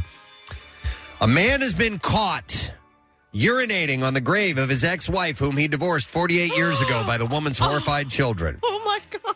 In shocking footage captured by a hidden camera set up by family members, a man can be seen pulling up in his SUV, only to get out while leaving the engine running to walk over to her gravesite. The man can be seen unzipping his pants in order to relieve himself, completely unaware that his every move is being caught on film. Shockingly, he brought his current spouse with him to defile the memorial. Watch this. The footage was posted to Facebook by Michael Murphy, whose mother, Linda Louise Torello, lies 6 feet under the gravesite being urinated upon. She died of cancer in 2017. She was 66 years old. They decided to stake out the cemetery after bags of poop were repeatedly left on Torello's grave, and were stunned to see their mom's former spouse roll up 5 mornings in a row. 5 mornings in a row to piss on the grave. It's unclear what prompted the man to indulge in the behavior, although he previously told his daughter, Murphy's half-sister, that he regretted ever having her. God. So he sounds like a lovely guy. I was just getting nostalgic. So he had written, "This is breaking my heart. I should piss on you. A man from Bergen County, New Jersey has been leaving bags of poop and pissing on my mother's tombstone almost every morning like a normal routine, assisted by his wife. We have weeks and months of evidence. It's been reported to police and news outlets. No one in my family has had contact with him since 1976. This is insane. Or so. And how he found my mother's gravesite, we are not sure. But this stems back to a problem almost 50 years ago. Pray for us and thank you, and please share this." Torello died in 2017, like I said, and it's possible her ex-husband may have been peeing on the grave for 5 years. She's buried in a cemetery at Tappan Reformed Church in Orangetown, New York. At first, Murphy noticed a bag containing feces, but thought that it had been left there by mistake, perhaps by a dog walker. Then he noticed the same thing the next time he visited the site. Dear God. Police were called, and the children got permission from the manager of the cemetery to place a camera next to the grave in order to catch the perpetrator. And upon checking the footage, they were shocked to find that it was a man who had briefly been married to Torello during the 1970s. Furthermore, what the hell happened? it appears the man would drive to the cemetery every morning at dawn to urinate on Torello's grave while his current wife looked on. Murphy said the video and pictures that he and his sister recorded indicated that the man drove to the cemetery almost every morning at 6:15 a.m. specifically to pee on the grave. What the hell? And here's what this guy said. The son said, "I promised my wife and kids that I wouldn't hurt him, but I'm afraid to confront him because I wouldn't be able to control myself if I got that close to him." Wow. He did this to my mother's grave for months, maybe years. Every cop I speak to said, you're a better man than me, because I would have killed him." God. The man has not reached out to the perpetrator personally, but did post a message on social media that he apparently saw, which stated a storm is coming. So the police said there's nothing they could do because there were no specific threats of physical violence. So one can only assume that his marriage to this woman ended poorly, correct? We can only assume that, yeah. So how messed up is that? To be right? that committed. Yeah. To do it every morning. Yep. All right. I have some other interesting stories. It's a hard one to top. Well, in a freak accident, a woman fell over 20 feet from a roof in India and was impaled on a steel rod. Oh, my God. It gets more intense. It had happened when the woman named Khatija was being attacked by a band of monkeys. Oh, geez. The old monkey attack. As she desperately tried to fight them off, she lost her balance and fell onto a bar-lined boundary wall. Hey! The 20-year-old victim... Hey! It's the monkeys! Here we come. The never gets old. 20-year-old victim was horribly injured after the rod went straight through her stomach and out her back. Wow. Listen to this. The woman wasn't found for about an hour. Oh, my God. So she stuck around. Finally, family members discovered her and tried to free her. They rushed her to the hospital with a steel rod still jammed through her abdomen. Oh, man. Khatija underwent an emergency surgery, and amazingly, doctors were successful. They removed the bar from her belly, and she is in stable condition. You think something that obtrusive would literally kill you instantly? Yeah, not instantly, no. Yeah. And it must have, wherever it was jammed in there, kept her from bleeding to death. However, it wasn't in her vagina. It was her abdomen. He's not a doctor. However, her recovery will be long and difficult due to the severity of the injuries she sustained. Wild monkey attacks are not completely uncommon in India. Another incident in July that we reported on, wild monkeys took a human baby from his father and threw it from a rooftop, and that baby was killed. That was a horrible story. It's insanity. It is literally the beginning of the Planet of the Apes over there in India. All right, how about this one? A 63-year-old worker died in the public bathroom of a South Carolina department store, but her body was not discovered for 4 days. Oh, wow. Man. Bessie Durham, a janitor at Belk's at Columbiana Center, was found dead Monday in a bathroom stall. Her cleaning cart was outside the restroom. So the guy waiting outside for 4 days finally had enough. She was last seen Thursday at work, and her body was found shortly after her family filed a missing persons report. The coroner's office said that there are no signs that someone killed Durham or that she was using drugs. An autopsy is planned to determine her cause of death. The store was open regularly over those 4 days. And no one used the bathroom. And police are investigating to see if anyone was negligent. It probably, her cart was out front, so they thought she was in the back. Yes. Somebody was in there, a maintenance worker. Right. But you would think that the staff right. might notice someone was missing or that cart was sitting there for 4 days and never moved. Must have been taco night at Sheila's house. All right, one last story. And these stories are all... These are home runs. Over the top as far as bizarre file goes. Almost not worthy of all this wonderful A woman has been hospitalized after her daughter's dog accidentally defecated on her face while she was asleep. Oh, my God. That was no accident. Amanda Gummo spent 3 days in the hospital after Belle, a Chihuahua, had a little accident on her face, including in her mouth, causing her to become violently ill and require medical treatment. Honestly, when your life is descended to the point where your Chihuahua is crapping in your mouth, it's time for a change. Ms. Gummo from Bristol, England, said that she was cuddling the dog while taking an afternoon nap when it became ill and had violent diarrhea. I mean, it shot out of the dog's ass while she was asleep. He was probably trying to wake her. And some of it went in her mouth. And she spent 3 days in the hospital? Yeah, Belle has since been forgiven for her mishap, but with Miss Gumano declaring that she will definitely be more mindful of what position we sleep in the future. But following the incident, she ran to the bathroom to be sick, but was later taken to the hospital after falling ill with a gastrointestinal infection that had been passed on from Belle. She said it was disgusting, and I was hurling violently for hours. I just couldn't get the taste out of my mouth. It probably tasted like crap. Belle was taken to the vet where she was put on antibiotics due to a nasty stomach bug, and later that day, Ms. Gomez started showing similar symptoms to that of Belle. They called 911, dispatched an ambulance to her home. They prescribed her painkillers for her stomach cramps, and they instructed her to drink lots of water to flush out any potential infection. After her visit, her symptoms became progressively worse, and 48 hours later, the cramps had spread all over her body. They took her to the hospital. They immediately put her on a drip, and they diagnosed her with a gastrointestinal infection that had been passed through Belle's feces into her mouth. First, you would go to WebMD and say, is it safe to eat dog diarrhea? She was kept under observation for 3 days while they rehydrated her with the electrolytes and glucose that she had lost. She also suffers from Crohn's disease. And she said, from the moment I got ill to when I was put on the drip, I couldn't eat a thing. Preston, I had cancer surgery, and I spent one night in the hospital. Yeah. She ate dog diarrhea and had to be in there for 3 days. That's insane, dude. All right, and there you go. That's what we have in the bizarre file for you. I got more good ones. Oh, my God. This is a better day. Good ones that are coming Wake up up, Grandma. Have her sit by the radio. In the meantime, let's give away tickets to go to the Burger Brawl. Yay! All right, we'll take call number 18-215-263 WMMR Sunday, October 23rd at Xfinity Live. Unlimited samples of burgers from over 60 of the area's leading restaurants and chefs. Plus live music and activities all day. Steve, you're going to be one of the judges. Casey's going to be there. Tickets are on sale now. You can go to WMMR.com, use the keyword burger, and proceeds benefit both the Philly Parks and Rec at-risk teen initiative and the School District of Philadelphia's after-school programming. So we'll take the 18th caller, and you get to go to the Burger Brawl. We're going to take a break. Don't forget, coming up later on, our buddy Daniel Roebuck talking about the Munsters. We also have the conductor of the Philly Pops, because they're doing the music of The Godfather as well, and other things coming up too, including You Who Loot. We'll be right back. Did you know you can listen to all of WMMR's podcasts as well as our live stream on your Alexa-enabled device? It's easy. Just say, Alexa, open MMR.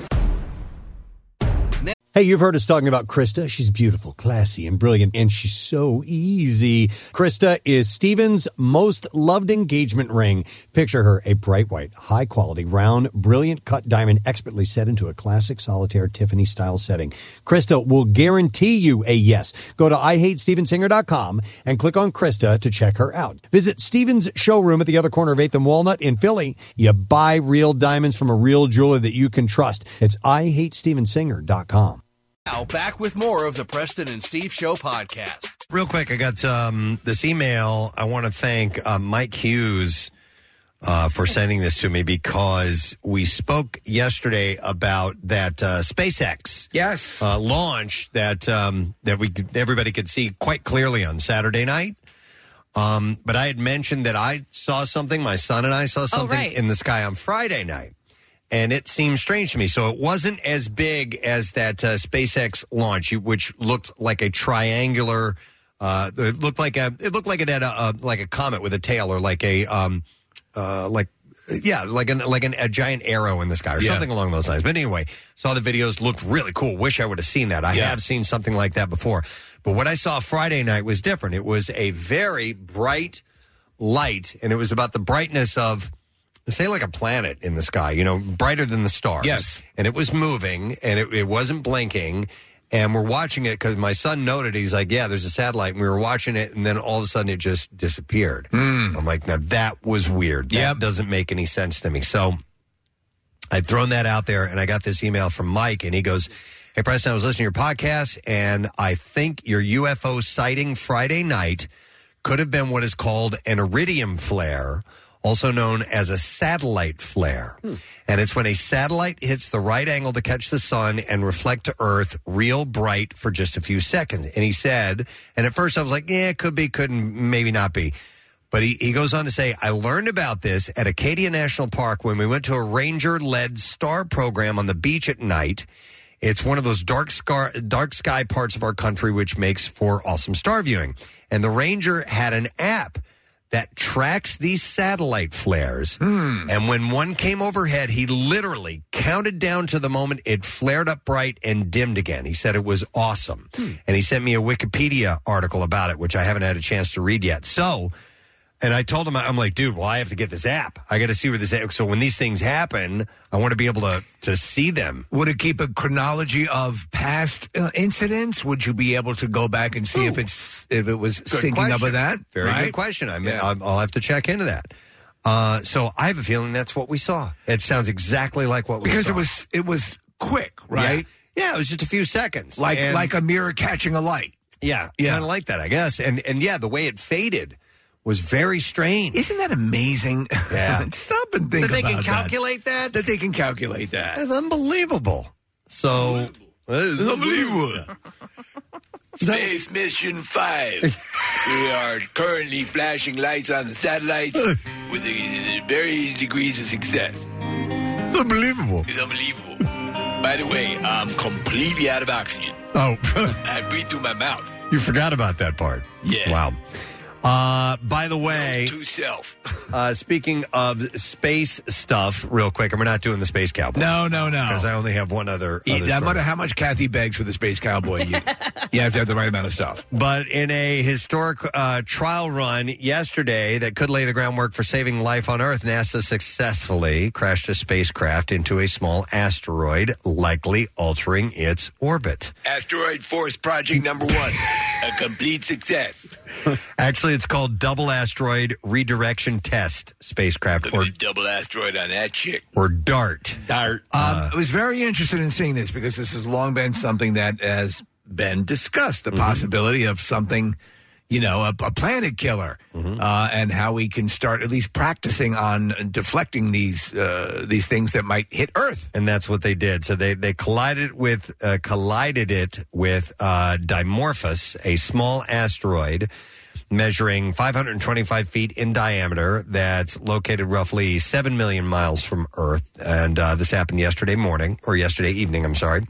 The impact was confirmed when the video signal that had recorded Dimorphos as DART drew near dramatically cut off. So NASA Administrator Bill Nelson called the mission a successful completion of the first part of the world's first planetary defense test.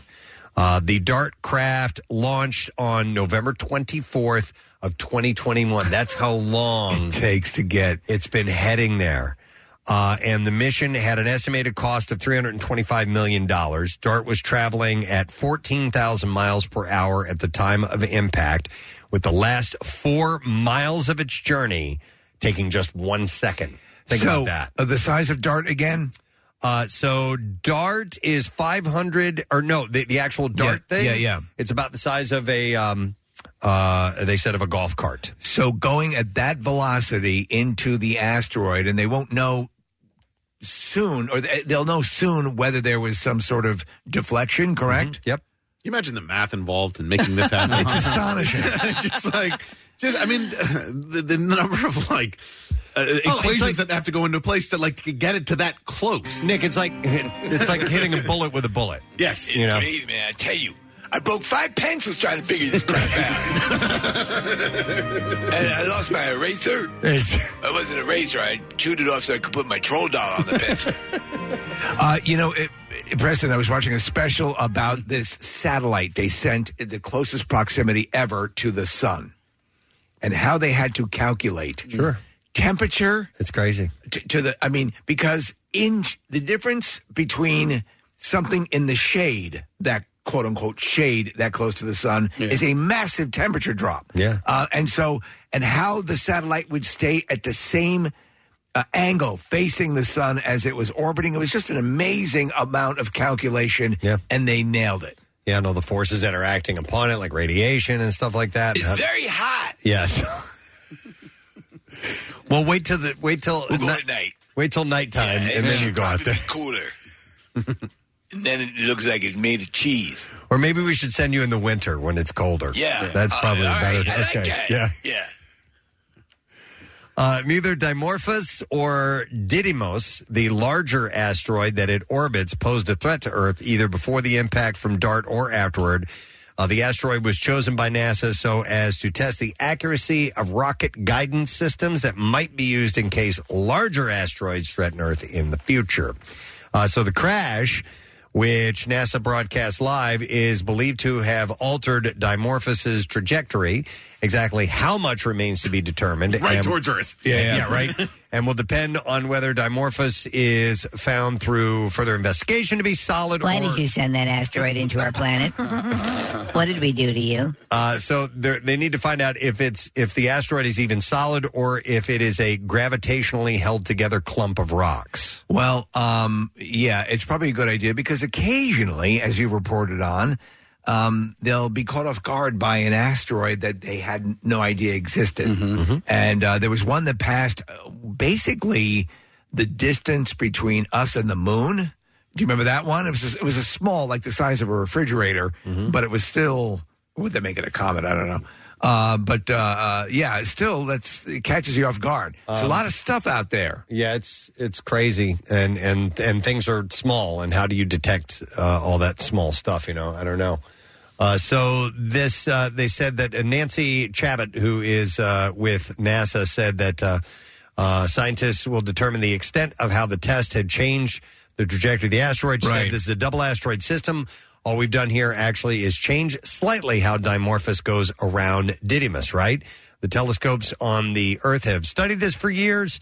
So we knew that the time it takes Dimorphos to orbit Didymos used to be 11 hours and 55 minutes. So what is it going to do now? The telescopes are going to measure that period change. They've talked about things even as far as connecting a celestial sail. A solar sail, I should say. The footage of the head-on collision was captured by the camera embedded on DART, but the impact will also be studied by telescopes on Earth and on satellites. It's amazing. Yeah. It's incredible. Though DART was about the size of a golf cart, and the asteroid is as wide as the Washington Monument is tall, its speed should be sufficient to successfully alter the orbit of Dimorphos. We have a ton of golf carts. You can send a lot of those up into space. To start launching golf carts. A bank shot off Mercury. Like a giant, catapult or something like that. But listen, golf was played on the moon. Yes, it was. So? Yeah. So we can. So let's bring golf put a golf carts. cart up there. Golf carts. Yeah. You're going to need one. All right, anyhow, I thought that was great. Very interesting and worth passing along. And I realized I have a couple of other stories to pass along, and I think we ought to open up shop this morning. Oh, my God! Yeah, come on in, everybody. That's Preston Elliott, the proprietor, waving y'all in. I'm going to start with a story from our area. Philadelphia International Airport ranked last for large airports in J.D. Power's 2022 North American Airport Satisfaction Survey. Does anybody here disagree with that? You know I don't either. I will say this. My last experience with the airport was pretty fluid. Was it Listen, better? there are some times... It's just okay. It was pretty... It's okay. It's There are gotten better. some times that when it can be fine for us, but Yeah. we still and forever will sit between New York and Washington, D.C. And that's it. Oh, as far as what goes? Anything, any Quality. priority. The priority goes to New York and D.C., and we're second. Well, I'm just thinking about the quality of our airport and just that it's just okay. It's gotten better. You go to other airports and you go, wow. Right. Yeah, no, okay. you're blown out of your is socks. Nice. Yeah. Yeah. And Philly is just kind of. I mean, I think there's enough to get by there. Like, to me, I'm not impressed by big, huge, crazy airports. I'm not spending. I want to get in and out of there as quick as possible. I get to the airport as late as I possibly can, try to get on the flight and get the heck out of there. As long as there's an option, if you're starving, you need water, like whatever. To me, Philly is fine. But, I mean, I guess, I don't know. I guess some people like the nicer airport. Conversely, Kathy, I had a 6-hour layover in Denver, and it was pleasant because the Denver airport is really nice. Yeah. And it just was like, it sucked that I had to wait 6 hours. But when you leave Philly and you go to another airport, you're like, oh yeah, we just aren't that good. It's aesthetically nice in Denver. The one in Tampa is nice. The one in Dallas is freaking amazing. I see what you're saying. We're not talking consistency of on-time departures. We're talking about environmental as well. No. It's everything. So rankings were based on these 6 factors: terminal facilities. Then yes, it is woefully inadequate. Arrival, departure, baggage claim, security check, check-in baggage check, and double food, check, and food and beverage and retail as well. So all of that, the whole overall thing. You know, like you go to some airports like DFW. That is a sprawling airport, and it's awesome. There are things you would go there just to go shopping. Yeah, it's amazing. Totally. Yeah. I was stuck at the Shannon Airport. This was years ago in Ireland, and it was terrible. I mean, you talk about and I don't know if they've updated it or Have what. you seen at this our point. monkey? But I mean, as far like the seats to sit on were dirty. We were in an area where people were sitting on the floor because there wasn't enough seats. There was no food in the terminal we were in. No food. We were stuck there for hours. Now, fortunately, it's a little bit different than the United States, and they brought food out to us. So wherever the food was, they brought it over. Because we were stuck there. Yeah. But I mean, that was a terrible situation. I was in Amsterdam one time, Kathy, and there's a full-on a branch of the Rijksmuseum, the art museum, like the National Art Museum, is in the Amsterdam airport. You can tour an art museum while waiting in the airport. I'm actually kind of surprised, Preston, though, that Newark isn't on this list, because I had to fly out of Newark a couple of times, that's terrible. and that is an awful airport. It's really difficult getting in and out of. That part of New Jersey sucks anyway. It's in Newark. Yeah, Steve, I heard that LaGuardia over the last 2 years since the pandemic has gotten really nice. Really? And LaGuardia was supposed to. LaGuardia was one of the worst ones. And get the F out. But they made $1 billion. It's like $1 billion worth of improvement. We put $1 billion. Nick, it's also considered by pilots one of the ones they hate the most because short. The runways are short. Yeah. It's tough to when you take a flight. The plane will pitch as far as it can. Sometimes it's very difficult to get in and out of. Steve, attention, airport people. Attention, people in the airport. Airporters. I would like to direct your attention to the dirty chairs, which you may feel free to sit upon. But like, I'm thinking of some of the airports I've been to, like in Raleigh, North Carolina. So this is, by the way, Philly is considered a large airport. Yes. It's not one of there are mega airports like Atlanta and Chicago O'Hare. Like the Magog Church. And the Magog Church. No, but that's literally the classification. Yes, a mega airport. They're called the mega airports. Yeah. Ours are considered large airports. But there's no possibility of expanding the boundaries of the airport. You can build internally. Making it bigger? No, I don't know. It's locked into where it is here. It just needs a facelift. So I think the newer terminals like E and F are nicer. I think they're a little more friendly to the eye. And the food court in between, I think B and C, right? Yes. Did you ever go through DVDA? It's incredible. DVDA. Yeah, it gets crowded. Yeah, the big food court between B and C. That's why I always head to. Right. If I want to get something to eat. But you know what? You can't even head there on like a people mover. You have to walk there like 9 miles. Every other airport in the world has people movers if you want to get in between terminals. Philly's just does not. You're right. And just on the amenities thing, I think they could really skip it up a bit because there are simple places, cafes, just to hang out. My mindset is to get there as early as possible and just expect there's going to be a nightmare, and then you can relax. You just sit and have a cup of coffee. Expect a nightmare. Right. Expect a nightmare, and then maybe you'll be surprised. And then you'll be surprised. I just but like having places where you can hang out where that is easy to do is essential. Hey, they got Chick-fil-A. I'm cool with that. Yeah. You know what I mean? They got a lot. That's all you need? Yeah, that's all I need. Yeah. But if you're not in that terminal, like you said, it's just like it's annoying. How was LAX on Saturday? It was fine, and getting in was super easy. Was it nice at all? Because they've done a lot of renovations there too. I thought it was fine. Okay, I didn't think it was nice. All right, but LAX is kind of generic to me. Chicago O'Hare was okay when we were there recently. It's busy. Yeah, it's very, very busy. It's one of the busiest in the world. I've had some nightmares at Chicago, but not because of the airport itself, because it's such a wonky weather area. Mm-hmm. And I've been there a couple of times where literally it was so cold, the people could not be out on the tarmac. And it's just with my longest delays were at Chicago O'Hare. I've been to Tampa a lot, and it's nice. Yeah. It's not. I don't go, wow, this is something else, but it's definitely nicer than Philly's for sure. Really? Oh yeah. I don't think it is. Okay. Have you spent much time there? Tampa, sure. We flew into Tampa a bunch of times to go to spring training. Okay. I think it's decent. They have a nice shopping area in the because it's got one central area and then everything else branches out away from that. And I kind of like that. Ours doesn't have that. It doesn't have you can get to every spot there if you wanted to. Okay, I could see that. Yeah, and it's got trams like Denver does as well, right? To get you where you need to go, and I love that. Have you ever gambled in Las Vegas' airport? No. Yes. Because as soon as you get off the plane or are waiting to get on the plane, one-armed bandits. Exactly, Yeah. they're waiting for you. Yeah. I think it's just slot machines. I don't think they have tables. Yeah, in the right. airport. No, it's just a slot machine. Right. How soon before they'll do that, though? But that airport is nice. Yeah. Vegas? Yeah. Yeah. It's weird because, like, Kennedy Airport, you have LaGuardia, which is considered, and Nick, you say it's undergone a transformation, but it's possibly the case. Kennedy, for all its nightmarishness, is actually full of stuff that's, restaurants and things and this kind of things. The terminals, the planes, the people with the luggage. Somebody texted in that there are now burrito bowls at Terminal D in the Philly airport. They're just on the floor in the corner. D. No. Burrito bowls. I would like a burrito bowl. Burrito bowls. Yeah. They're like breeders? A burrito in a bowl? A burrito in a bowl. Where you get a Chipotle. Yeah. Okay, but I think once you get further in that direction, things get. So D that's Southwest Airlines, I think, is I thought that over was there. E.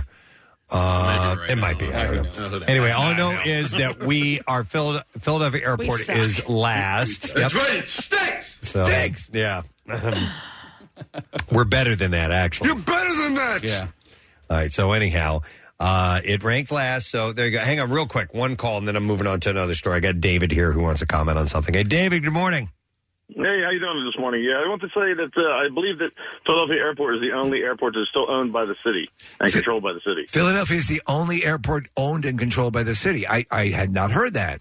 We'll do a little checking on that. All privately owned airports, yeah. All right, interesting. All right, thanks, man. Appreciate it. Yep, you got it. All right, So we'll see. maybe, so that's, he's saying, I guess, Most that's why ours airports isn't as nice. around the country are owned by Spencer's. No, I mean, who owns airports? Is it owned by the state? You would assume it's owned by the state, right? Yeah, I've never really thought about that, to be honest. I don't know. Not really sure. Yeah, the city of Philadelphia owns PHL. Okay. How about that? What about other airports? Let's see. Let me check. I'll check Newark. Who? Okay. Who owns Newark Airport?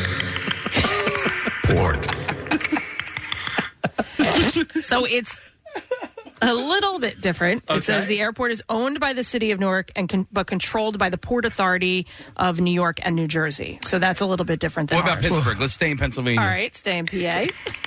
Who owns Pittsburgh? There you go. Hang on. Yes, there's somebody answering this question. Yes, some airports in the USA are owned by government agencies, federal, state, county, or town, and some are privately owned. Many airports are owned by one entity and operated by another. For example, JFK Airport is owned by the city of New York and operated by the Port Authority, like Kathy was saying. Francis S. Gabreski Airport is owned by Suffolk County, New York, and is jointly operated by the county and U.S. military. Long Island MacArthur Airport is a regional airport owned and operated by the town of Islip, New York. Branson Airport is privately owned and operated by Branson Airport, LLC. Many general aviation airports are privately owned. Most military airports are owned and operated by the federal government, as you might imagine. Can we open our own airport then? That'd be Preston cool. Steve Airport? Yeah. Is it legal for a private citizen to own an airport? Bill Weston can be our lead pilot. You could have had flown a number of different airlines today. We appreciate you choosing us. I need you to stop talking. Very strict rules. His flights are not fun. We're going to take off. The overhead compartments as items might have shifted during the flight. Right before they take off. Santa's got to go. That's his call sign. All right. Anyhow, I'm going to move on to something else. Philly Airport sucks. That's what we learned. Yes. I see a story that's ripe for the picking right on this shelf right here. Friday afternoon, the Pennsylvania State University's Board of Trustees voted to approve the sale of alcohol inside Beaver Stadium. No kidding. Oh, wow. Yeah. Okay. Wow. Nice beaver. There's 110,000 people in that stadium on any given Saturday, and for the longest time, never any booze, so everybody outside. I didn't know that. They could not sell. God, that's Is boring. that right? Well, it's college campus, and so the idea was to prevent kids from getting Because hammered. kids, otherwise, they would have nowhere to find beer. Right, I was just going to say, I'm sure that prevented them. Previously, those sales were limited to just the club and suite areas. In the future, everyone over 21 years old can buy in the stadium. This is a radical departure from a long-standing policy with 5 trustees not wanting to break from that. Penn State joins 8 other current Big Ten schools that sell alcohol in public areas at its home games, and about half of the schools in Power 5 conferences selling alcohol at their home football games this autumn. What's the maximum attendance of that stadium? It's Nick? 110. Oh, It's my up there. God. And it's a big stadium. And I went there. I went to one game, and this is a long time ago, but there's like you walk out to the seats, the bleacher area, and then you just walk the steps, and it's just straight up. And we were basically at the top of the stadium. Jeez. So about a half hour after climbing, I was like, "Oh my God, I got to go to the bathroom." I was going to ask, did you have to go to the bathroom at all? Because then you got to go all the way back down. You got to go all the way back down? Yes, There's no bathrooms up there. There's no levels. No. No. So I assume there's going to have to be a very efficient method of carding. Well, I'm glad you asked, Steve, because the plan will see each person who buys alcohol wristbanded, although they will still check IDs for every transaction, even if you're wearing a wristband. Okay. Each transaction will be limited to 2 drinks maximum. Oh. And all alcohol sales will stop at the end of the third quarter of home football games. Pretty standard stuff. Is that a... Yeah, at Eagles Stadium, like you can't get a beer after a certain time. But I do have to say, because I've been to a ton of tailgates for NFL games. The tailgate for Penn State games are insane. Steve, luxury buses. Really? Oh my gosh! It's a whole different level, and I think it's because you can't drink in the games. Yeah, maybe. They bring the bars with them. They make the outside of the game a lot of fun. I went to a pretty small school in Central PA. Bucknell, was like 4,000, and football games were nothing. Yeah. 45 minutes to our west was State College with 110,000 people going to football games. And so we would go to those because they were so much fun. But Casey, you're absolutely right. The tailgates at those games, it's just, they're second to none. Honestly, we should do a show trip sometime because they are such a good time. Maybe I'm down with it. Why not? It's a freaking blast. And anybody that's ever been to a Penn State football game or their alumni association, they are so proud of these games. Yeah. They absolutely bleed blue and white. It's crazy. According to the plan that was on the agenda, beer stations will be placed strategically throughout the venue, stating that the stations will be located away from student seating areas to discourage easy access. I can't have a beer. They say it's wrong. The plan also paves the way for adding 300 new staff members and a liquor liability task force charged with managing alcohol sales and enforcing the rules. And the new employee serving beer will receive the industry standard RAMP training and certification. So that's a big deal. I wonder how much revenue they expect to generate with that. I'm sure, obviously, a lot. Yeah, most definitely. Well, they're hiring 300 extra people. Yeah, so yeah. They're going to definitely bring in some cash. All right, actually, I'm sorry, we just opened and closed the store real quick. That was it. This didn't even count. Maybe we'll do it again tomorrow. It was not. Why is that? Sure. All right, and with that, we do need to take a break because we got guests coming up when we return. We're going to talk to our buddy Dana Roebuck about the Munsters, available on Netflix, and also the conductor of the Philly Pops Orchestra to talk about their upcoming event. We'll be back in a moment. Stay with us. Jeff, why are you calling us? Because I just won $1,000. 93.3 WMMR presents Yoo-Hoo Loot. Tracy, you are my winner. I can't believe I won. It's so exciting. Your shot to win $1,000 cash. First time I ever won. I'm super, super excited. Excellent. Weekdays at 8 a.m., 10 and noon, 3 and 5 p.m. Listen for the Yoo-Hoo Loot sounder and get the keyword. Text it to 45911 or enter it on our website or the new MMR app. See official rules and details at WMMR.com. MMR's Yoo-Hoo Loot. Thank you so much for listening. We appreciate it. Thank you. I'm so excited. Sponsored by Horizon Services Heating, Cooling, and Plumbing. Book online at horizoneasybook.com. 93.3 WMMR. Everything that rocks. 93.3 WMMR, everything that rocks. Why did we just play 3 songs in a row? We had a fire drill. Actually, it wasn't a drill. It was an alarm. And, we could stay during a drill. Normally in drills, we are allowed to stay in our studio because we're essential. Somebody needs to run this thing. And but our engineer, Rob, came and he's like, nope, everybody out right now. So Casey loaded up a bunch of songs and we headed outside. It was quick, whatever it was, because we weren't outside very long. I noticed that Rob is now wearing Kathy's lipstick, so I don't know what happened while we were out. You think it was a ruse? Yeah. You think it was all ruse for him to... That's what I'm just saying.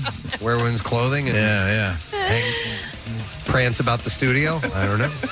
But anyhow, it's kind of chilly out. I didn't realize. Yeah. A little breezy and chilly. But nonetheless, we have guests standing by. So let's take a look at traffic and see what's going on. Then we'll move along. Kathy, what do you have for us? On the boulevard southbound, you're jammed from 9th to Wissahickon Avenue. Schuylkill eastbound, slowing 202 into Belmont. City to Spring Garden. Westbound, past Young to the Vine. Girard to Belmont. The Blue Route out to Gulf Mills.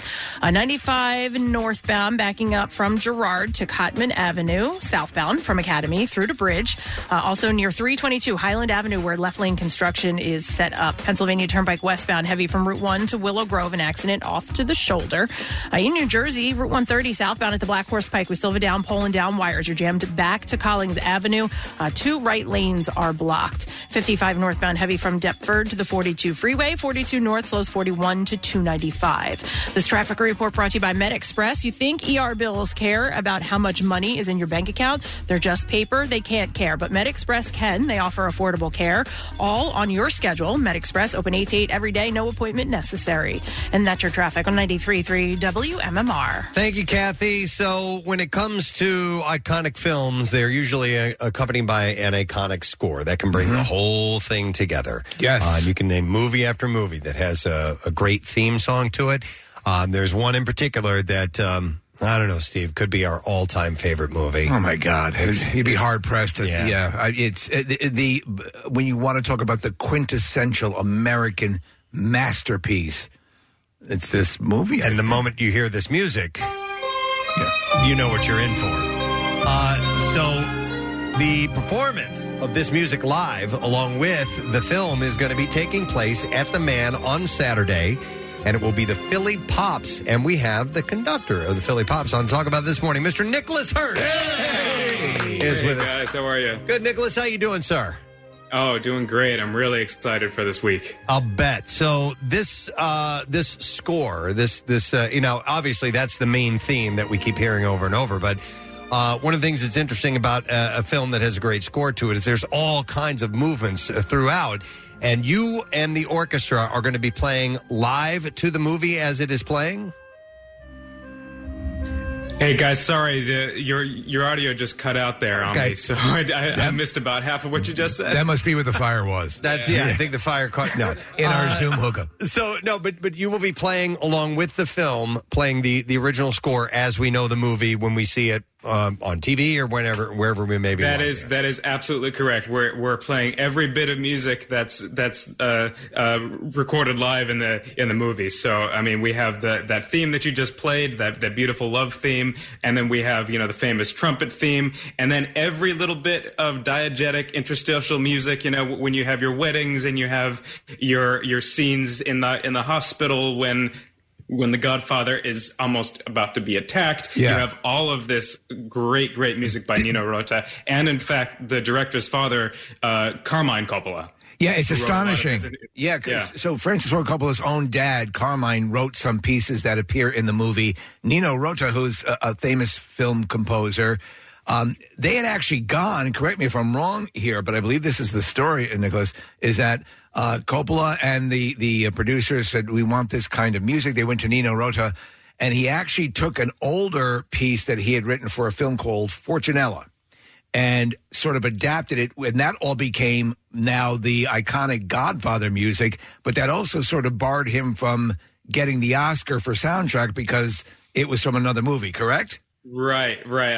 I think that's the story, and I also believe I read that some of the producers thought that Nino Rota's score was in fact too stuffy and too high class for this, but apparently Francis Ford Coppola, insisted that they keep it, and here we are with this iconic score. It's so the Preston, the pieces you talk about, just that lone trumpet, the sequence in the hospital that you talk about, that ding, that sort of ominous chord that's playing when Michael's out in front, and anticipating these guys showing up to kill the Godfather, and all of that. Every piece of music, the second you hear it, you get goosebumps because it's so evocative. Right. But yes, the fact that he had to fight tooth and nail to get this, which, as you said, stuffy. But it's got to be authentic. It's got to be Italian. It's got to have that whole. By the way, are they going to do are you going to play the backing music for Johnny Fontaine's song? We are, in fact. We are. Every little bit of even your old pop songs, we are actually playing the backing for. So wow. There's not a minute of music here that you will not hear the Philly Pops playing live. Well, then I'm curious about that, Nicholas. How do you get a copy of the film that does not have the music included in it? Well, so there's a very unique system that conductors have to accompany these films. We do get a sort of special copy of the video that has all of this stuff sort of imprinted on the film. That's essentially our syncing mechanism. You have these things that we call streamers and punches that essentially keep us in the right place at the right time, so that everything is synced and everything is where it needs to be. There's a very jazzy, or a very sort of swing sort of piece of music that kicks in when Tom Hagen's going out to L.A. to meet with the producer, and ironically called Manhattan Serenade. Oh, is it? Yeah, no, it's in California. But it's again, there's not one piece that does not immediately and. The same sort of composer and Carmine Coppola also carried over into Godfather 2, which has its own similarities to Godfather 1, but many different pieces as well. But again, you'd be hard pressed to find a more iconic soundtrack. I mean, obviously there's Star Wars and Jaws and things like that, but from beginning to end, where every element, the separate elements, all evoke an instant memory. And don't get me wrong, I love John Williams. I love those big Hollywood scores, but this is actually a little bit more intimate than you might find in John Williams, and that really adds a certain je ne sais quoi to this particular experience that is really, really remarkable. And again, so this is on Thursday at the Man. Parking is free. You don't want to miss this. Live music with the original Godfather. Nicholas, I've been to a few of these over the years, including one of the Star Wars ones. I saw Back to the Future one time, and it's a really interesting phenomenon when you're sitting there in the audience, especially with a movie that you know really well, that you may have seen several times, like with Star Wars or The Godfather or Back to the Future. And there are moments while you're watching the movie where you kind of forget that the music that you're hearing is being done live right in front of you. And then these moments circle back in where all of a sudden it becomes very visceral and really three-dimensional. And I'm wondering, as you know, while you're composing it, if you're up on stage, do you ever kind of forget that what you're watching isn't the score in the movie, but it's the people in front of you that are composing it at that moment? Well, I would say when I'm up there conducting, it's very difficult to keep things nice and tight in sync. So I'm really much in the zone. I'm focused. I'm trying to make sure everything is just where it needs to be, especially in these longer scenes when there's the tempo shifts a little bit, and you have to make sure that you're spot on with the film. So, but I mean that is, as you described, it's the magic of these experiences when you hear an 80-piece orchestra coming to play these iconic scores live. There really is nothing like that. Even if you were to have it without the video, it would be such a sort of visceral experience as you described. But to have it live with the movie, well, it's almost like watching opera, as you might say too. Except it's a beloved film. And for many people, now I got to see when The Godfather. I'm old enough. I saw The Godfather in the movie theater on a large screen. For many people, this would be the first opportunity to see The Godfather on a big screen, which is something in and of itself. So that's very cool. Yeah. And Nicholas, with the score being the way it is, we played that theme, and I hear instruments like maybe a mandolin in there or something along those lines. So I would imagine you guys have had to bring on some other musicians to be a part of this score in particular. Totally. There's in fact a great sort of central, which you might call a rhythm section in the middle of this orchestra that has, as you say, mandolin, guitar, accordion, piano, drums, and bass, and that's all very, very integral to this music. And yeah, I mean that love theme, it could not be more Italian if you asked for it because of that mandolin. Okay, so the accordion I just thought of when Michael comes to Las Vegas and Fredo comes out and they start, hey! Are you guys playing the music in that part too? We are playing. Oh my God. Yeah, he's a jolly good fellow. Yeah, he's a jolly good. And Michael is having none of it. Yeah, he's Get rid no of him. interest. Get rid of him. Oh, that's great. All right, Nicholas, I'm excited then. Okay, like you said, it is Thursday. No, I have it here. It says Saturday. It's Thursday. It is Thursday. Thursday the 29th, yep. You lied to me. Who did? You broke my heart. Nicholas, you broke my heart. Here in the studio where we do the show where our children play with their toys. So it's going to be on Thursday. Yes. Actually. And I love that that parking is free. You got to love that. Oh, yeah. Excellent. Yeah.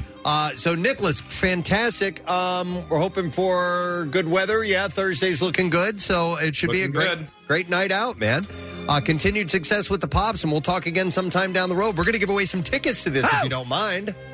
Thanks very much, guys. All right. Looking forward to it. Take care. Nicholas Hirsch, guys, conductor of the Philly Pops. That sounds awesome. So you know what? I will take call number 10 at 215-263-WMMR.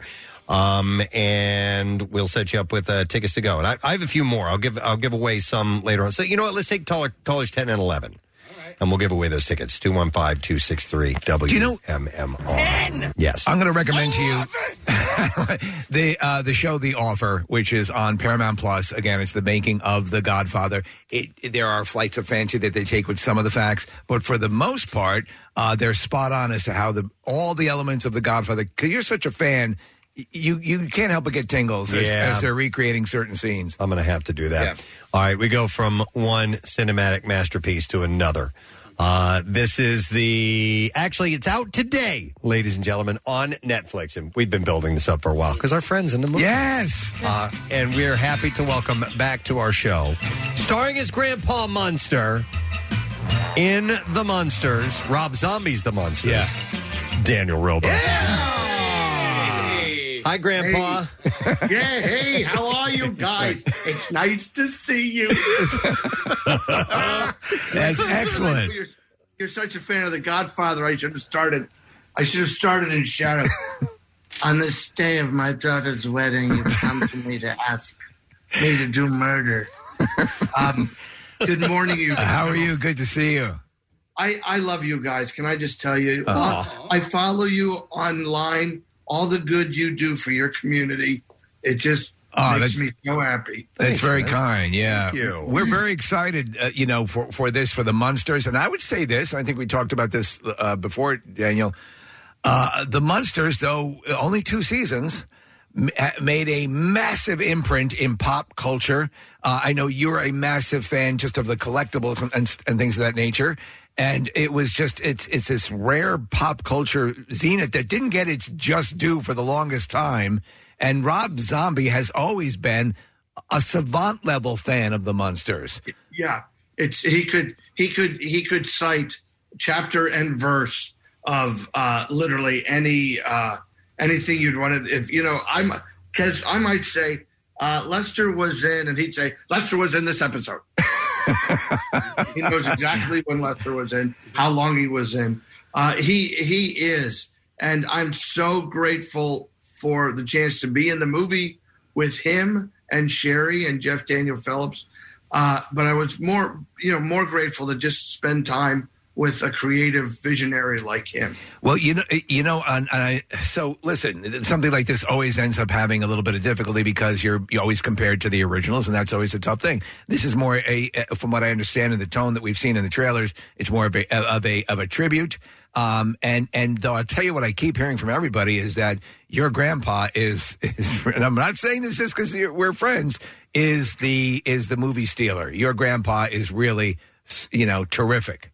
Well, that's kind. I mean, so as a director myself, I understand you never want a movie stealer. Yeah. Because you want everybody to watch the whole movie and love the whole movie.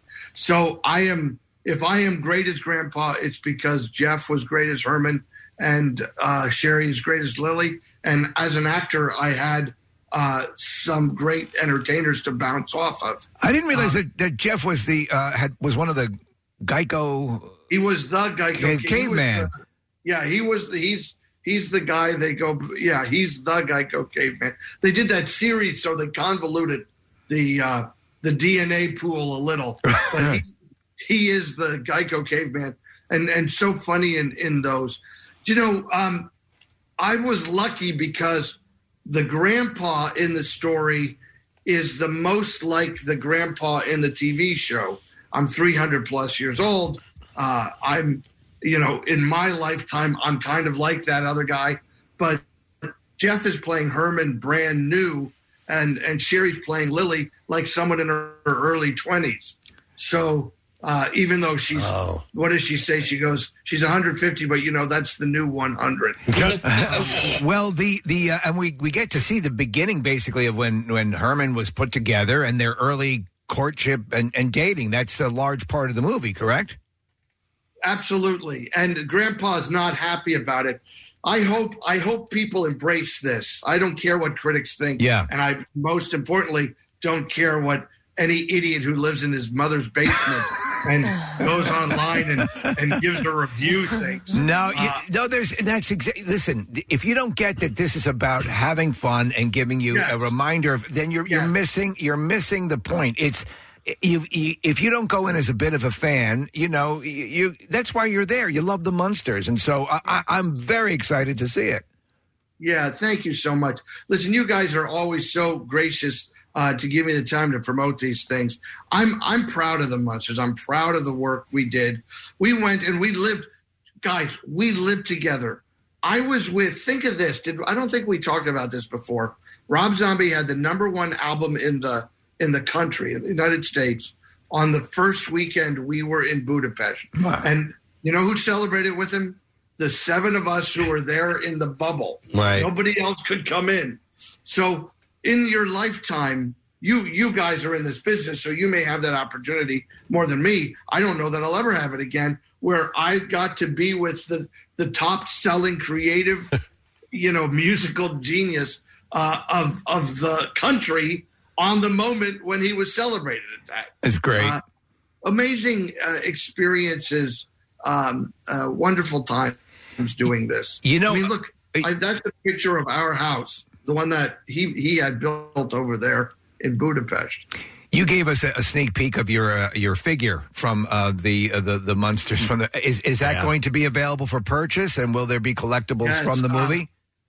Yes, NECA has. I think the NECA dolls are out now. You can find them online. NECA. They're these like little big head Remco versions. I don't have mine yet. What? I know. I'll get. Well, we've been traveling. I've been on this Munsters tour that continues. I'll be at Monster Mania this weekend in Maryland. I've been touring, although last week, by the way, guys, I did something last week. Maybe you got to send Casey with me next year. All right, I'll do it. I went to Mayberry Days. Oh! Mount Airy, North Carolina, where they celebrate Andy Griffith and the Andy Griffith Show for an entire week. Again, I'm a massive fan of the Andy Griffith Show and Mount Pilot. Mount Pilot was the big. You'd go up to Mount Pilot when you really wanted to go to Raleigh. Or Raleigh. When he really had business, he'd say, "No, I'm going to Raleigh." Yeah. And Mount Airy, in life, Andy always said, when we were working together, he said, it's not Mayberry, but that's where he was born. But over time, he grew to accept that. I think that once they showed him that they were just grateful for him, he was happy that they were celebrating. There's an Andy Griffith Museum. There's so much to do there. Anyway, Casey, next year. All right, let's go. Let's do it. I'm there. Well, I mean, you really should take Steve. He's the real fan of Andy Griffith. But Steve allowed to leave? You're the only one I ever saw allowed to leave. Yeah, he's right. He's right. I have to bring this up because I've forgotten you'd done the. We've talked about on MeTV Collector's Corner. And you've done an episode of that, and I'm an idiot. I'm fanatical. I watch the show all the time, and I'd forgotten you'd done it. I went back and watched the episode, and man, your collection of stuff is really solid. You've got some really great stuff. What's your biggest prized possession of your collection? Oh gosh, I guess, and ironically, because we're here, the rarest thing that I think that I have is my Herman Munster doll, signed by Fred Gwynn. He signed it when we were doing Disorganized Crime. And then he told me everything the doll said. He knew. that's but he funny. remembered everything. I'm Herman Munster. I want to be your friend. Do you like I had that. There's one, they even referenced the Beatles in the doll. Oh, that's great. Hey, Daniel, I know we've kind of kept things a little bit secretive about this, so people watch it, but there are a couple of cameos. Are you shying away from saying who's in it? We can say everybody's in the movie. Jorge Garcia, my buddy from Lost, plays Floop. I was so glad that he could come do the movie. Cassandra Peterson. Elvira. Elvira is in the movie. Richard Brake, who's in a lot of Rob's movies, and I've known for years. He put a hatchet in my chest in 31, but I haven't held it again. He's terrific. Thomas Boykin plays Lester. And there's actually the real surprise of the movie, and I think that's finally been, I saw last night. So we all play multiple parts in the movie. Mm-hmm. Sherry plays 2 characters. Jeff plays 3 characters. Wow. I play 3 characters in the movie. So when you go, see if you can find Daniel Roebuck, find Jeff Phillips. Part of that was because we had to remain in the bubble. Yeah. And they couldn't keep bringing people in. And the other part is that's kind of just a very silly thing to do, to go to work and play a whole nother person. Did Butch Patrick and Pat Priest make cameos? Yes. So and that's been announced. Butch and I have been spending a lot of time together at these conventions. And we love hanging out. He's such a great guy. He's a great guy, by the way. Butch, if you're listening to this, I love you. We had him in the studio one time. We used to do a thing called it was from a misunderstanding, the Haunted Horror Ride. It was actually Haunted Hayride. Yeah, but our co-host kept mispronouncing it Haunted Horror Ride. And we're like, well, we need to make that now. Because he was reading a live commercial for Haunted Hayride and he kept saying Haunted Horror Ride. We're like, well, we need to make that a thing. So we did a hayride. On a Haunted Horror Ride. And we had strippers on it. And Butch was in town and we had him go on that. He was our Grand Marshal. He was, and then unfortunately, the day after that, he relapsed. Yeah. And we kind of felt responsible for that. Oh, my God. I can tell you, he's 11 years sober. Wow. Good. Excellent. It must have been 11 years ago that we did that event because he proclaims that himself, his life changed when he got that in order.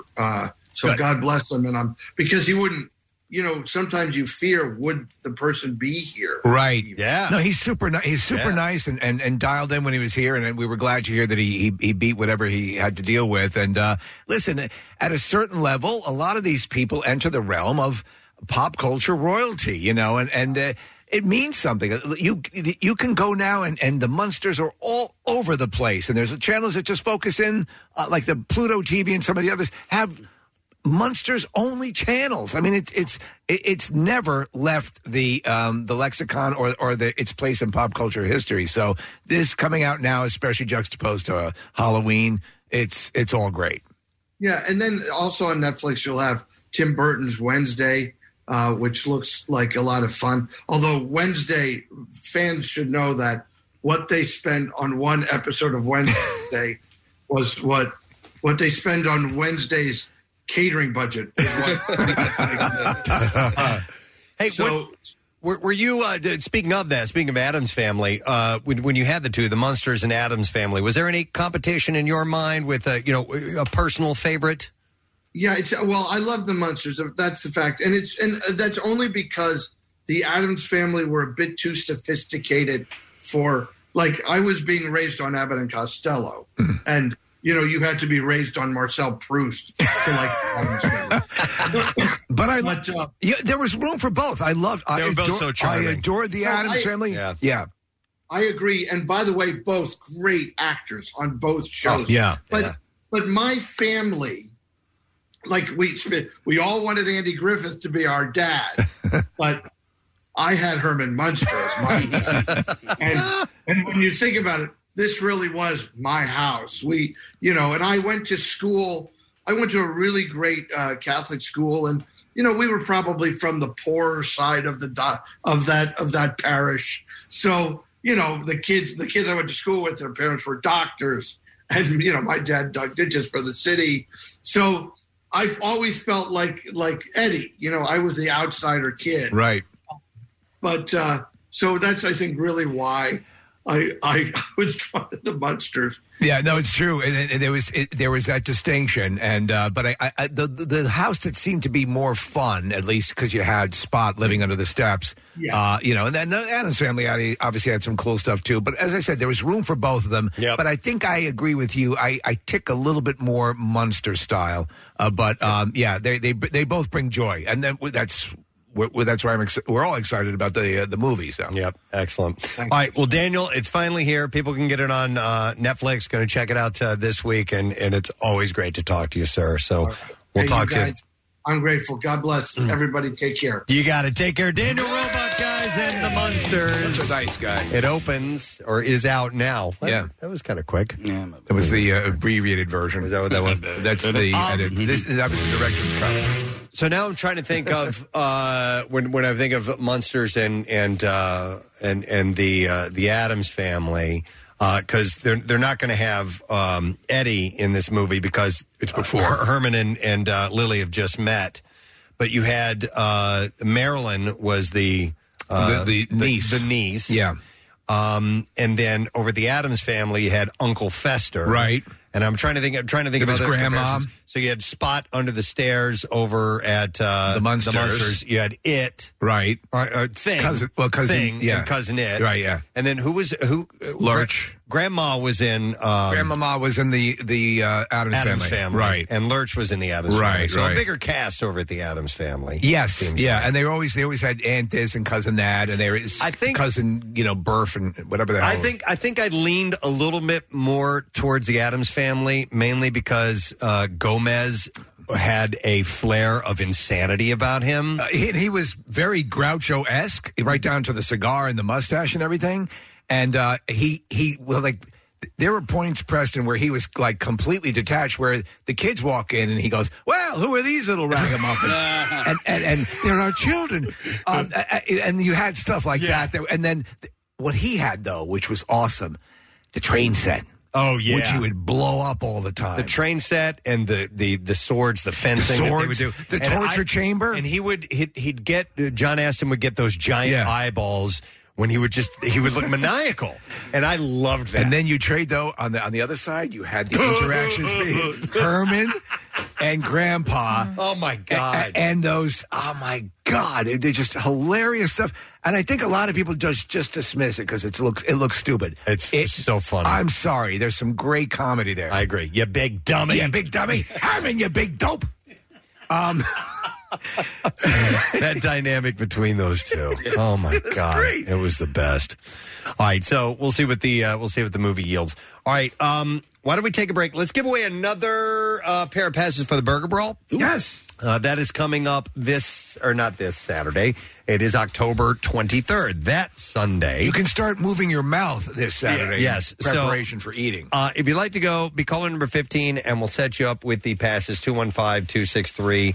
WMMR. We were supposed to have some food here this morning, but I haven't seen it yet. It was lost in the fire. And that is from Mike's Barbecue. They're at 1703 1th Street. It's supposed to be South 11th Street. One. No, he's on 1th. 3rd, 4th. That makes sense. You guys been down on 1st Street lately? 1st Street. 11th. 1703 11th Street. Oh, 11th. In Philly, and Mike's been serving up his style of barbecue and smoking meats the old school way for years and years, and uses number 1. Well, he's using the Lang smoker. The Lang smoker, yeah, which is an old school stick smoker serving top quality meats and produced for special events and catering straight from South Philadelphia. And they've been voted best barbecue in PA by foodandwine.com. That's pretty awesome. And I love. Now we haven't had one yet. But they're supposed to bring them by. The burger they're bringing is a smash burger, double patties with American cheese, secret sauce, and house-made pickles. Dude, simple. That's the way I like it. Yes. I think that the proof is in the burger. Don't reinvent it. Just make it good. Yep. So we'll take whatever caller I said. We'll take. Yes. What was it? We'll take the 1th caller. No. What caller did I say? 1th caller. You didn't say anything. I think I said 18. Great. All right. Caller 18. Cool. I am now. 215. I should do the 1. But we're going to do the 18th. 215-263-WMMR. You'll get to go to the Burger Brawl. Tickets are on sale now. In fact, you can go to WMMR.com and use the keyword burger and get your tickets. Proceeds benefit both the Philly Parks and Rec At-Risk Teen Initiative and the School District of Philadelphia After School Programming. So we'll set you up. And speaking of going to WMMR.com, and also the Munsters and Addams Family and all the stuff we've been talking about. MMR's big friggin' deal this week is Bates Motel and Haunted Attractions. Yeah, man. And here's the deal. You get 2 tickets to this for $50. That is a great deal. That's There's a hell so of a much to deal. do there. It's the nation's number 1 haunt, is it not? Yes, number 1 haunted attraction in America. It Rightly says here, so. At half price. And the combo passes allow you to access all of the attractions and are valid any night of the week. So if it says all the attractions, that's the hotel, that's the maze, motel, the maze, the hayride. The hayride alone. Anytime there's a deal on any of these Halloween attractions or fall attractions, you should take it because they only have it for a limited time because the closer it gets, they're going to, have it at regular price. And like this one, it's while supplies last. Yeah. So you want to do this now. So we're just helping you out, buddy. WMMR.com, use the keyword deal, and you will find it. But be the 1th in on this deal. To both Bates Motel and Haunted Attraction. It's only for the 1th caller. All right, so we're going to take a break. We're going to come back in a second. We'll get into the bizarre file. When we return in, we are very, very, very, very close to another $1,000 in MMR's You-Who Loot. So hold on. WMMR.com, the website for everything that rocks. Music news, events, photo galleries, contests, MMR gear in the rock shop, and more. All at WMMR.com. We have about a minute and a half or so before we get to the You-Who Loot. So I got this email. I thought this was kind of nice. It is from Cole David Heiser, and he says, good morning, It. Last week, Casey fulfilled his dream of traveling across the country, and it inspired me to pick up and do a road trip myself. So that's what I did. I rented a car and am now traveling through New England after spending the last 3 days in Acadia National Park. That's amazing. Casey, how about that? That's amazing. He said, I can't wait to stream you guys while I drive and catch up through the podcast episodes. In 2018, you guys gave me a shout out while on a month-long road trip out west. Can I get another shout out for good luck with weather and safe travels? Thank you, guys. And you do rock and roll. Sincerely, Cole David Heiser. And he says, P.S. You-Who. So if you could do a little chart for him, thank you. So he decided to follow suit and pick up and go. If anybody out there has the capabilities to do that, sooner rather than later, do it. Yeah. It was such an amazing experience, and make sure that you do it with people you love or people you like a lot, or people you pay to love you. Yeah, anything like that. Right. Prostitutes. Yeah. I love you. But if you have the time to do it, try and afford yourself as much time as possible. More than 5 days. More than 5 days. Yeah. But even, if you can, even still, getting all that in 4 to 5 days was pretty spectacular. Yeah, a lot of memories. You think a road trip with prostitutes would be good or bad? I think it depends on the prostitutes. Right. I mean, that's what my dad always said. Right. They're like high end. Son, you can't judge every prostitute. Depends on the prostitutes. Got to get some goddamn cheese on her. I think high end would probably not be the way to go. You think so? You go low rent? I go, yeah. Okay. So do you go Julia Roberts? Yeah, they won't be complaining. Yeah. Right. Julia Roberts was she was low rent, but Large Marge. She was more expensive than Kat, though, right? Wasn't she? Oh, we never heard Kat's prices. Oh, I'm just assuming. We're just assuming. This is Julia Roberts. I might have gone for Kat. I'm gonna go for Kat. Kat seemed kind of dirty. I don't know. Never seen Pretty know. Woman. She seemed like she would do some things. Yeah, Kat, you could probably bargain. Yeah, Hold Casey's on. never seen You it. never Yeah. saw it? You didn't know that? Yeah. No. Was she has she been working for a while, or was she No, we're brand not new? answering your questions. You need to watch that movie. Blisters, sores, everything. I just want to know. She warns. I just want to know how seasoned she was before she met Richard Gere. Well, She seemed seasoned. Yeah. She seemed like she knew what she was doing. Yeah, she said, by the way, after we do it, you're going to have 9 diseases you didn't have before. Right. That's how seasoned. Yeah, it's a season. We're going to leave you with a little seasoning. Season to taste. Do you like crabs? All right, we can keep talking about this, but... Here it is. MMR's. Yoo-hoo Loot. Now, listen up. Here's your keyword. The word's tip, as in just the. T-I-P. Tip is the word.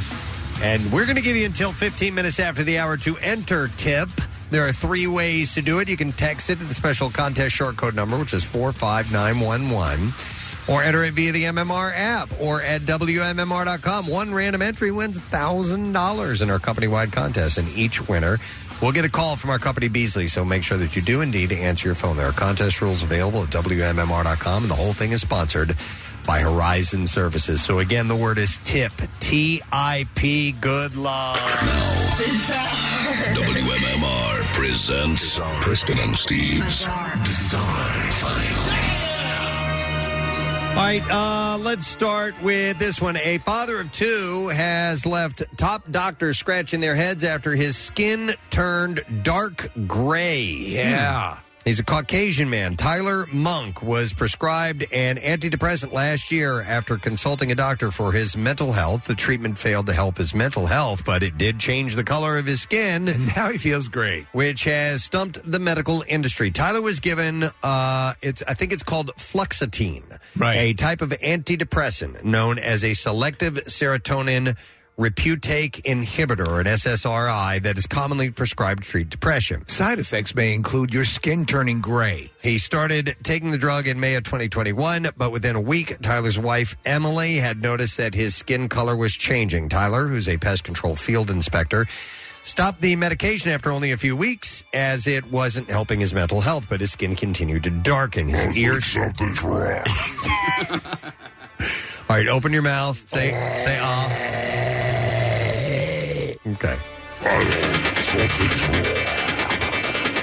wrong. So his ears started to change color first, before it rapidly spread to his neck and his face. I'd be terrified. It then spread to his arms and hands. Tyler also experienced other symptoms such as extremely red, irritated eyes and skin.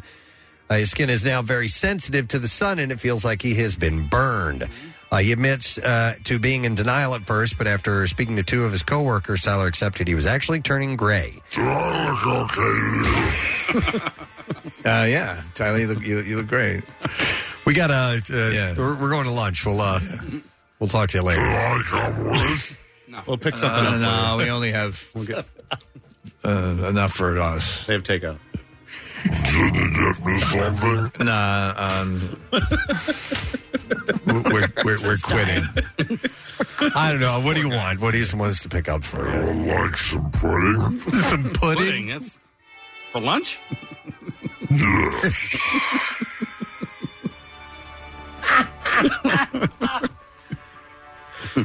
Just buzz my phone when you leave. Oh, my God.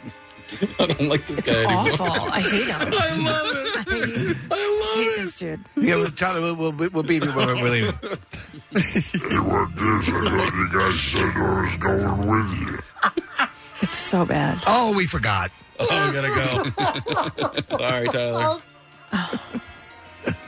Oh, that's just horrible, man. I was watching you from the window. I was yelling, but no one turned around. Yeah. Yeah, sorry. This isn't okay. Poor guy. Hey, it's his coworkers that are being mean.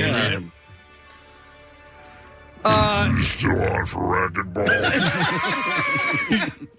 Oh, no, I pulled my Achilles tendon. Can't do it. Racquetball.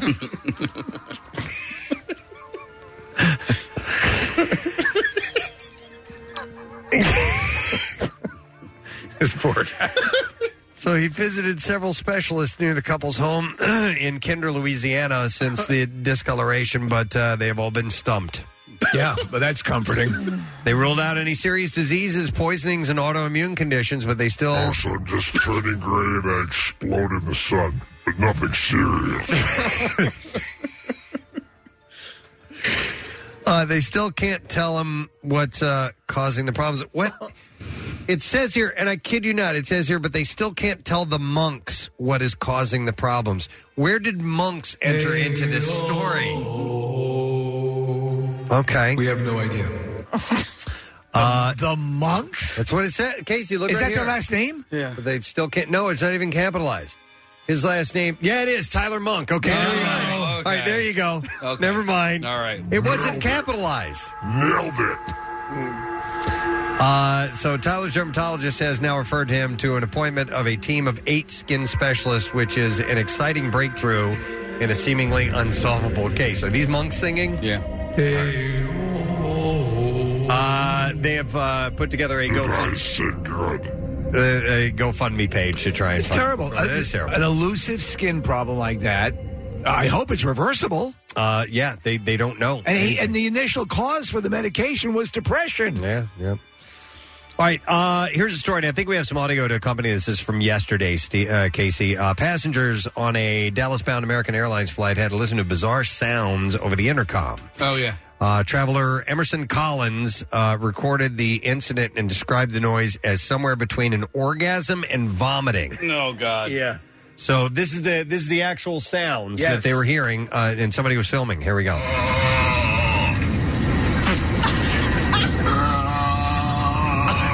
Shut up.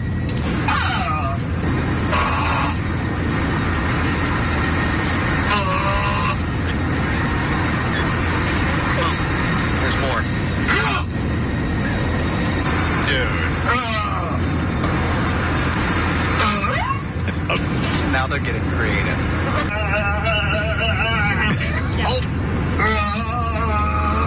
Oh, my God. That's coming over the intercom of the airplane. All right, so then a flight attendant, we have this audio, addressed the strange sounds in the video, and here's what they said. Ladies and gentlemen, we realize there is an extremely irritating sound coming over the public announcements. The flight deck is trying to troubleshoot, trying to turn it off, so please be patient with us. We know this is a very odd anomaly, and none of us are enjoying it, so we do appreciate your attention just for a few more moments so we figure out how to turn it off. Thank you. Somebody had to have had somehow or another hacked into it, I A would transmitter of some sort. Yeah. It's weird because usually when they're using those things, it's a hardwired microphone. Closed system. So it'd be amazing to be able to hack into it with like a Bluetooth transmitter. How would you do that? I have no idea.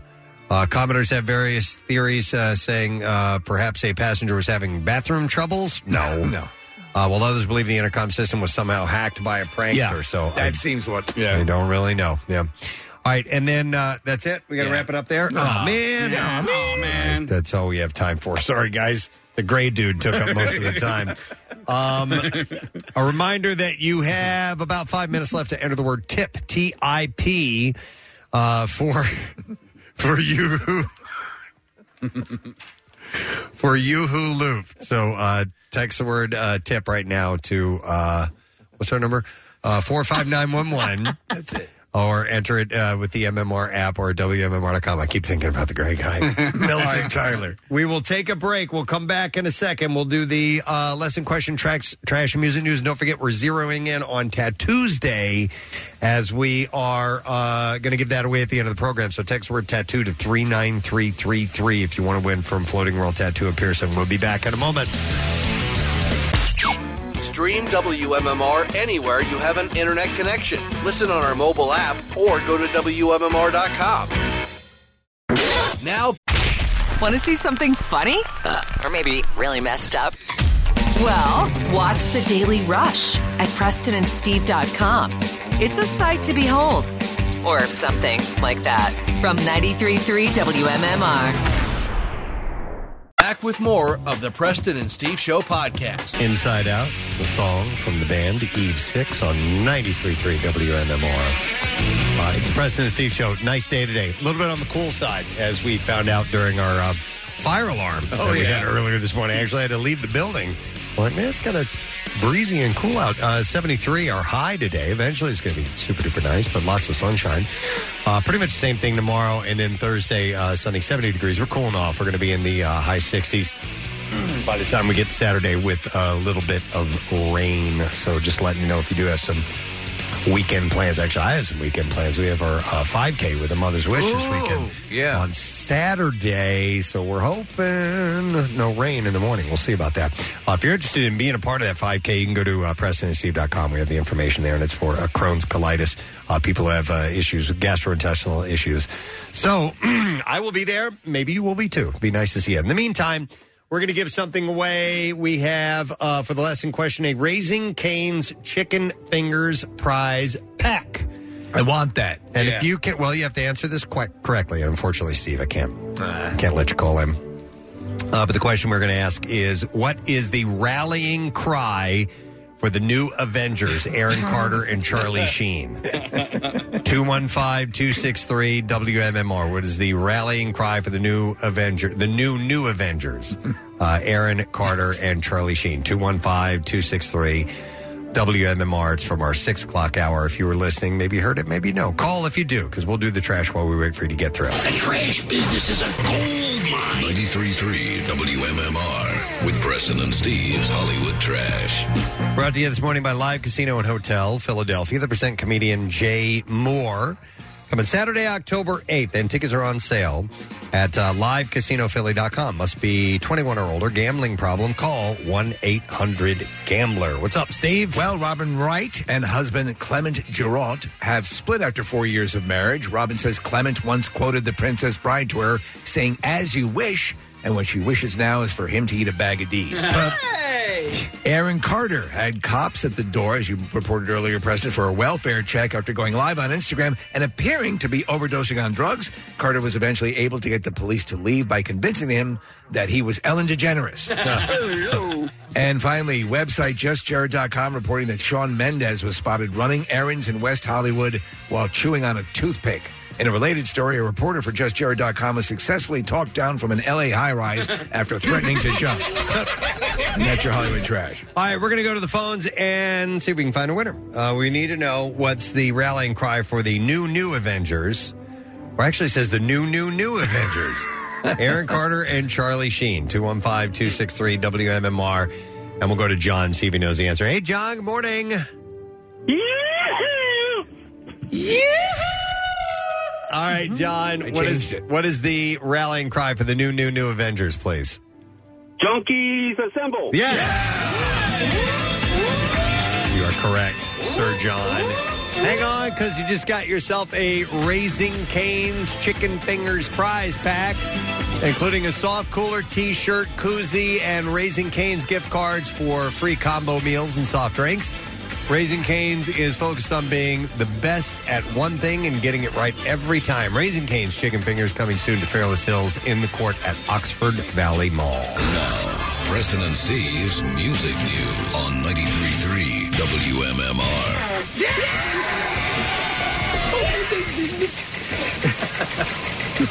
Brought to you by Jersey Mike's. Planning your game day football feast? Well, Jersey Mike's has got you covered with everything you need for a great party or tailgate, and order ahead on the Jersey Mike's app and skip the line. Jersey Mike's, a sub above. So I just have two stories from music news for you this morning. Red Hot Chili Peppers frontman Anthony Kiedis shed light on the band's new tribute to late Eddie Van Halen. The track named Eddie will be featured on the band's upcoming double album called Return of the Dream Canteen, which drops on October 14th. Kiedis explains how the song came about, posting on Twitter, "Sometimes we don't realize how deeply affected and connected we are to artists until the day they die." Right. Eddie Van Halen was one of a kind. The day after his death, Flea came into rehearsal with an emotional bass line. And he went on to write, "John, Chad, and I started playing along, and pretty soon, with all our hearts, a song in his honor effortlessly unfolded. And it felt good to be sad and care so much about a person who had given so much to our lives." Kiedis closed by saying, "Although the song doesn't speak..." What are you doing? I thought it was a very emotional rip off, man. That's the Barney Miller theme. He goes on to say, although the song doesn't speak to Eddie by name, it talks about his... Because it's Barney. His early days on the Sunset Strip and the rock and roll tapestry that Van Halen painted on our minds. In the end, our song asks that you not remember Eddie for dying, but for living his wildest dream. I was watching some classic Van Halen video footage yesterday. I was watching them playing Dance the Night Away. It had to have been from like 1979, somewhere around then, and they were just in their prime, man. So awesome. And I've always just been fixated on Eddie. Well, and watching him play and pull off what he did was just astonishing, the sound that he created and how original it was. And the fact that everybody from, classic sort of progressive musicians like Billy Corgan to country stars all around, all over the place, loved Van Halen. Yeah. And to keep in mind that not only did he shred up the fretboard like that, but he wrote those songs. Yeah, that's even harder than becoming a really accomplished technical player. To write songs that people love is unbelievable. So that's a cool thing that the Chili Peppers have done. And then finally, speaking of great musicians, ahead of her appearance at tonight's tribute concert at LA's Kia Forum, Heart's Nancy Wilson has posted the video to her new musical salute to her dear friend, the late Taylor Hawkins. We have a clip of that to play. Wilson spoke about the tune, titled Amigo Amiga, explaining the two Consequence of Sound. I heard myself in tears saying too soon, which became a refrain in the song. And I spent quite a few sleepless nights trying to express it all. He was a wonderful friend, and we always had funny pet names for each other, like Amigo and Amiga, as well as Love and Darling. And she went on to say it was such painful loss, but it also feels like Taylor has galvanized and re-energized rock and roll with so many of his musician friends and fans coming together. It's a new renaissance for Taylor and the Foo Fighters family that they have gifted us all. So let's play a little bit of this and see what this sounds like. 2, 3, 4.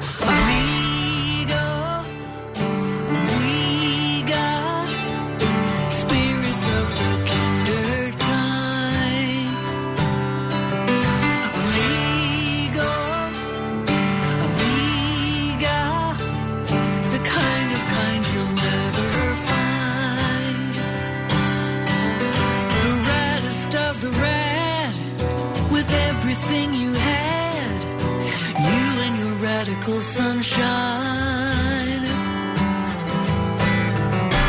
Too soon to lose you.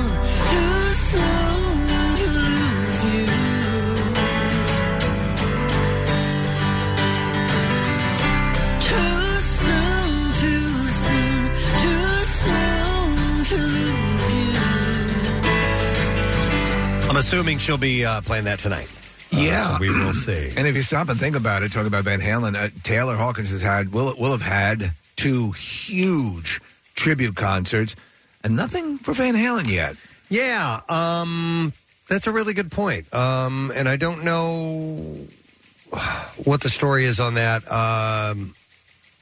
They had talked about Van Halen reforming and doing some kind of tour or something like that, but that's a good question. Guitarists coming together to celebrate the night of Eddie Van Halen should certainly be something that is, and I got to imagine would happen. But you're right, the Taylor thing, maybe it was a little more unexpected and surprising in Taylor's age. I think, it's a little more shocking. I think Dave Grohl is the real driving force behind this, and I just don't think that there's anybody in Van Halen that is pushing like Dave Grohl was. Yeah. Right.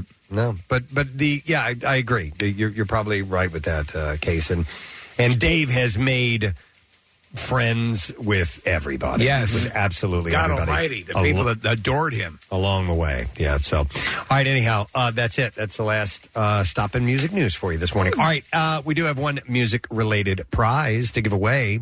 Actually, 3 of them. And they are tickets to see The Godfather live with the Philly Pops on Thursday night at the Man. And tickets are on sale via mancenter.org, so we'll take callers 15, 16, and 17, and you'll be able to go. So this is for Thursday evening. 215-263-WMMR. Give us a call right now. The Philly Pops will be playing the music. The film will be showed on the big screen. Should be a pretty cool event. We're going to take a break, come back in a second, and wrap the show up. Stay with us. Jeff, why are you calling us? Because I just won $1,000.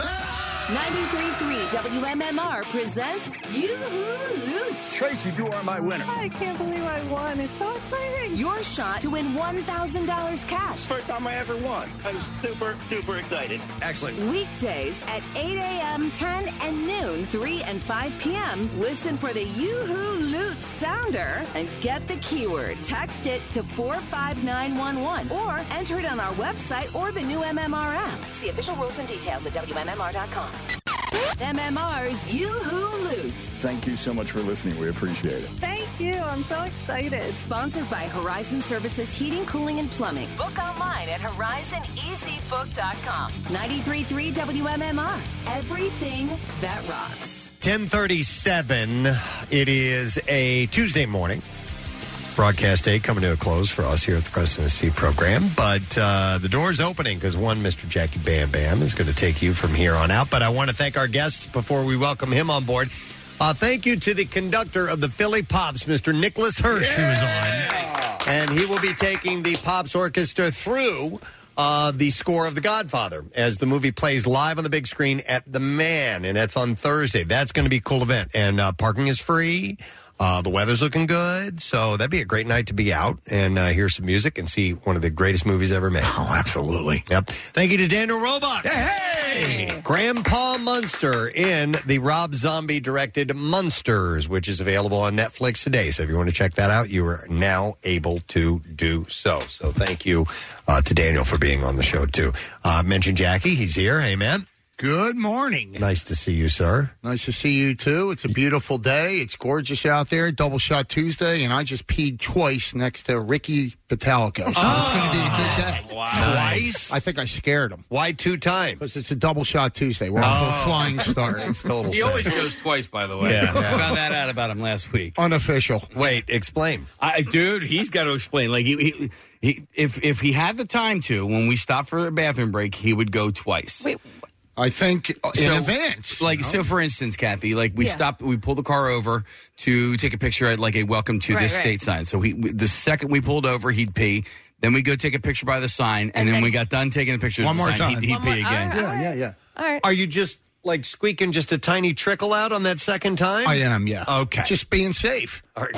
Just getting it all out. Yeah. You don't know where she's been. Yeah. Okay. L.A. traffic, Benjamin Franklin down the 2 lanes, Joe Romano. We got a jammo going down, but I made it.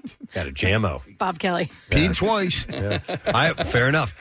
So we need to do the letter of the day. You cool? Yes. All right, here we go. Preston and Steve on 93.3 WMMR. Now, the Daily Letter. All right, and the Preston and Steve show is brought to you today by the letter. The letter H as in home, sweet home. All right, that sounds good. And we have 3 more letters to go. And on Friday, we'll give away a pair of tickets and the best seats in the house.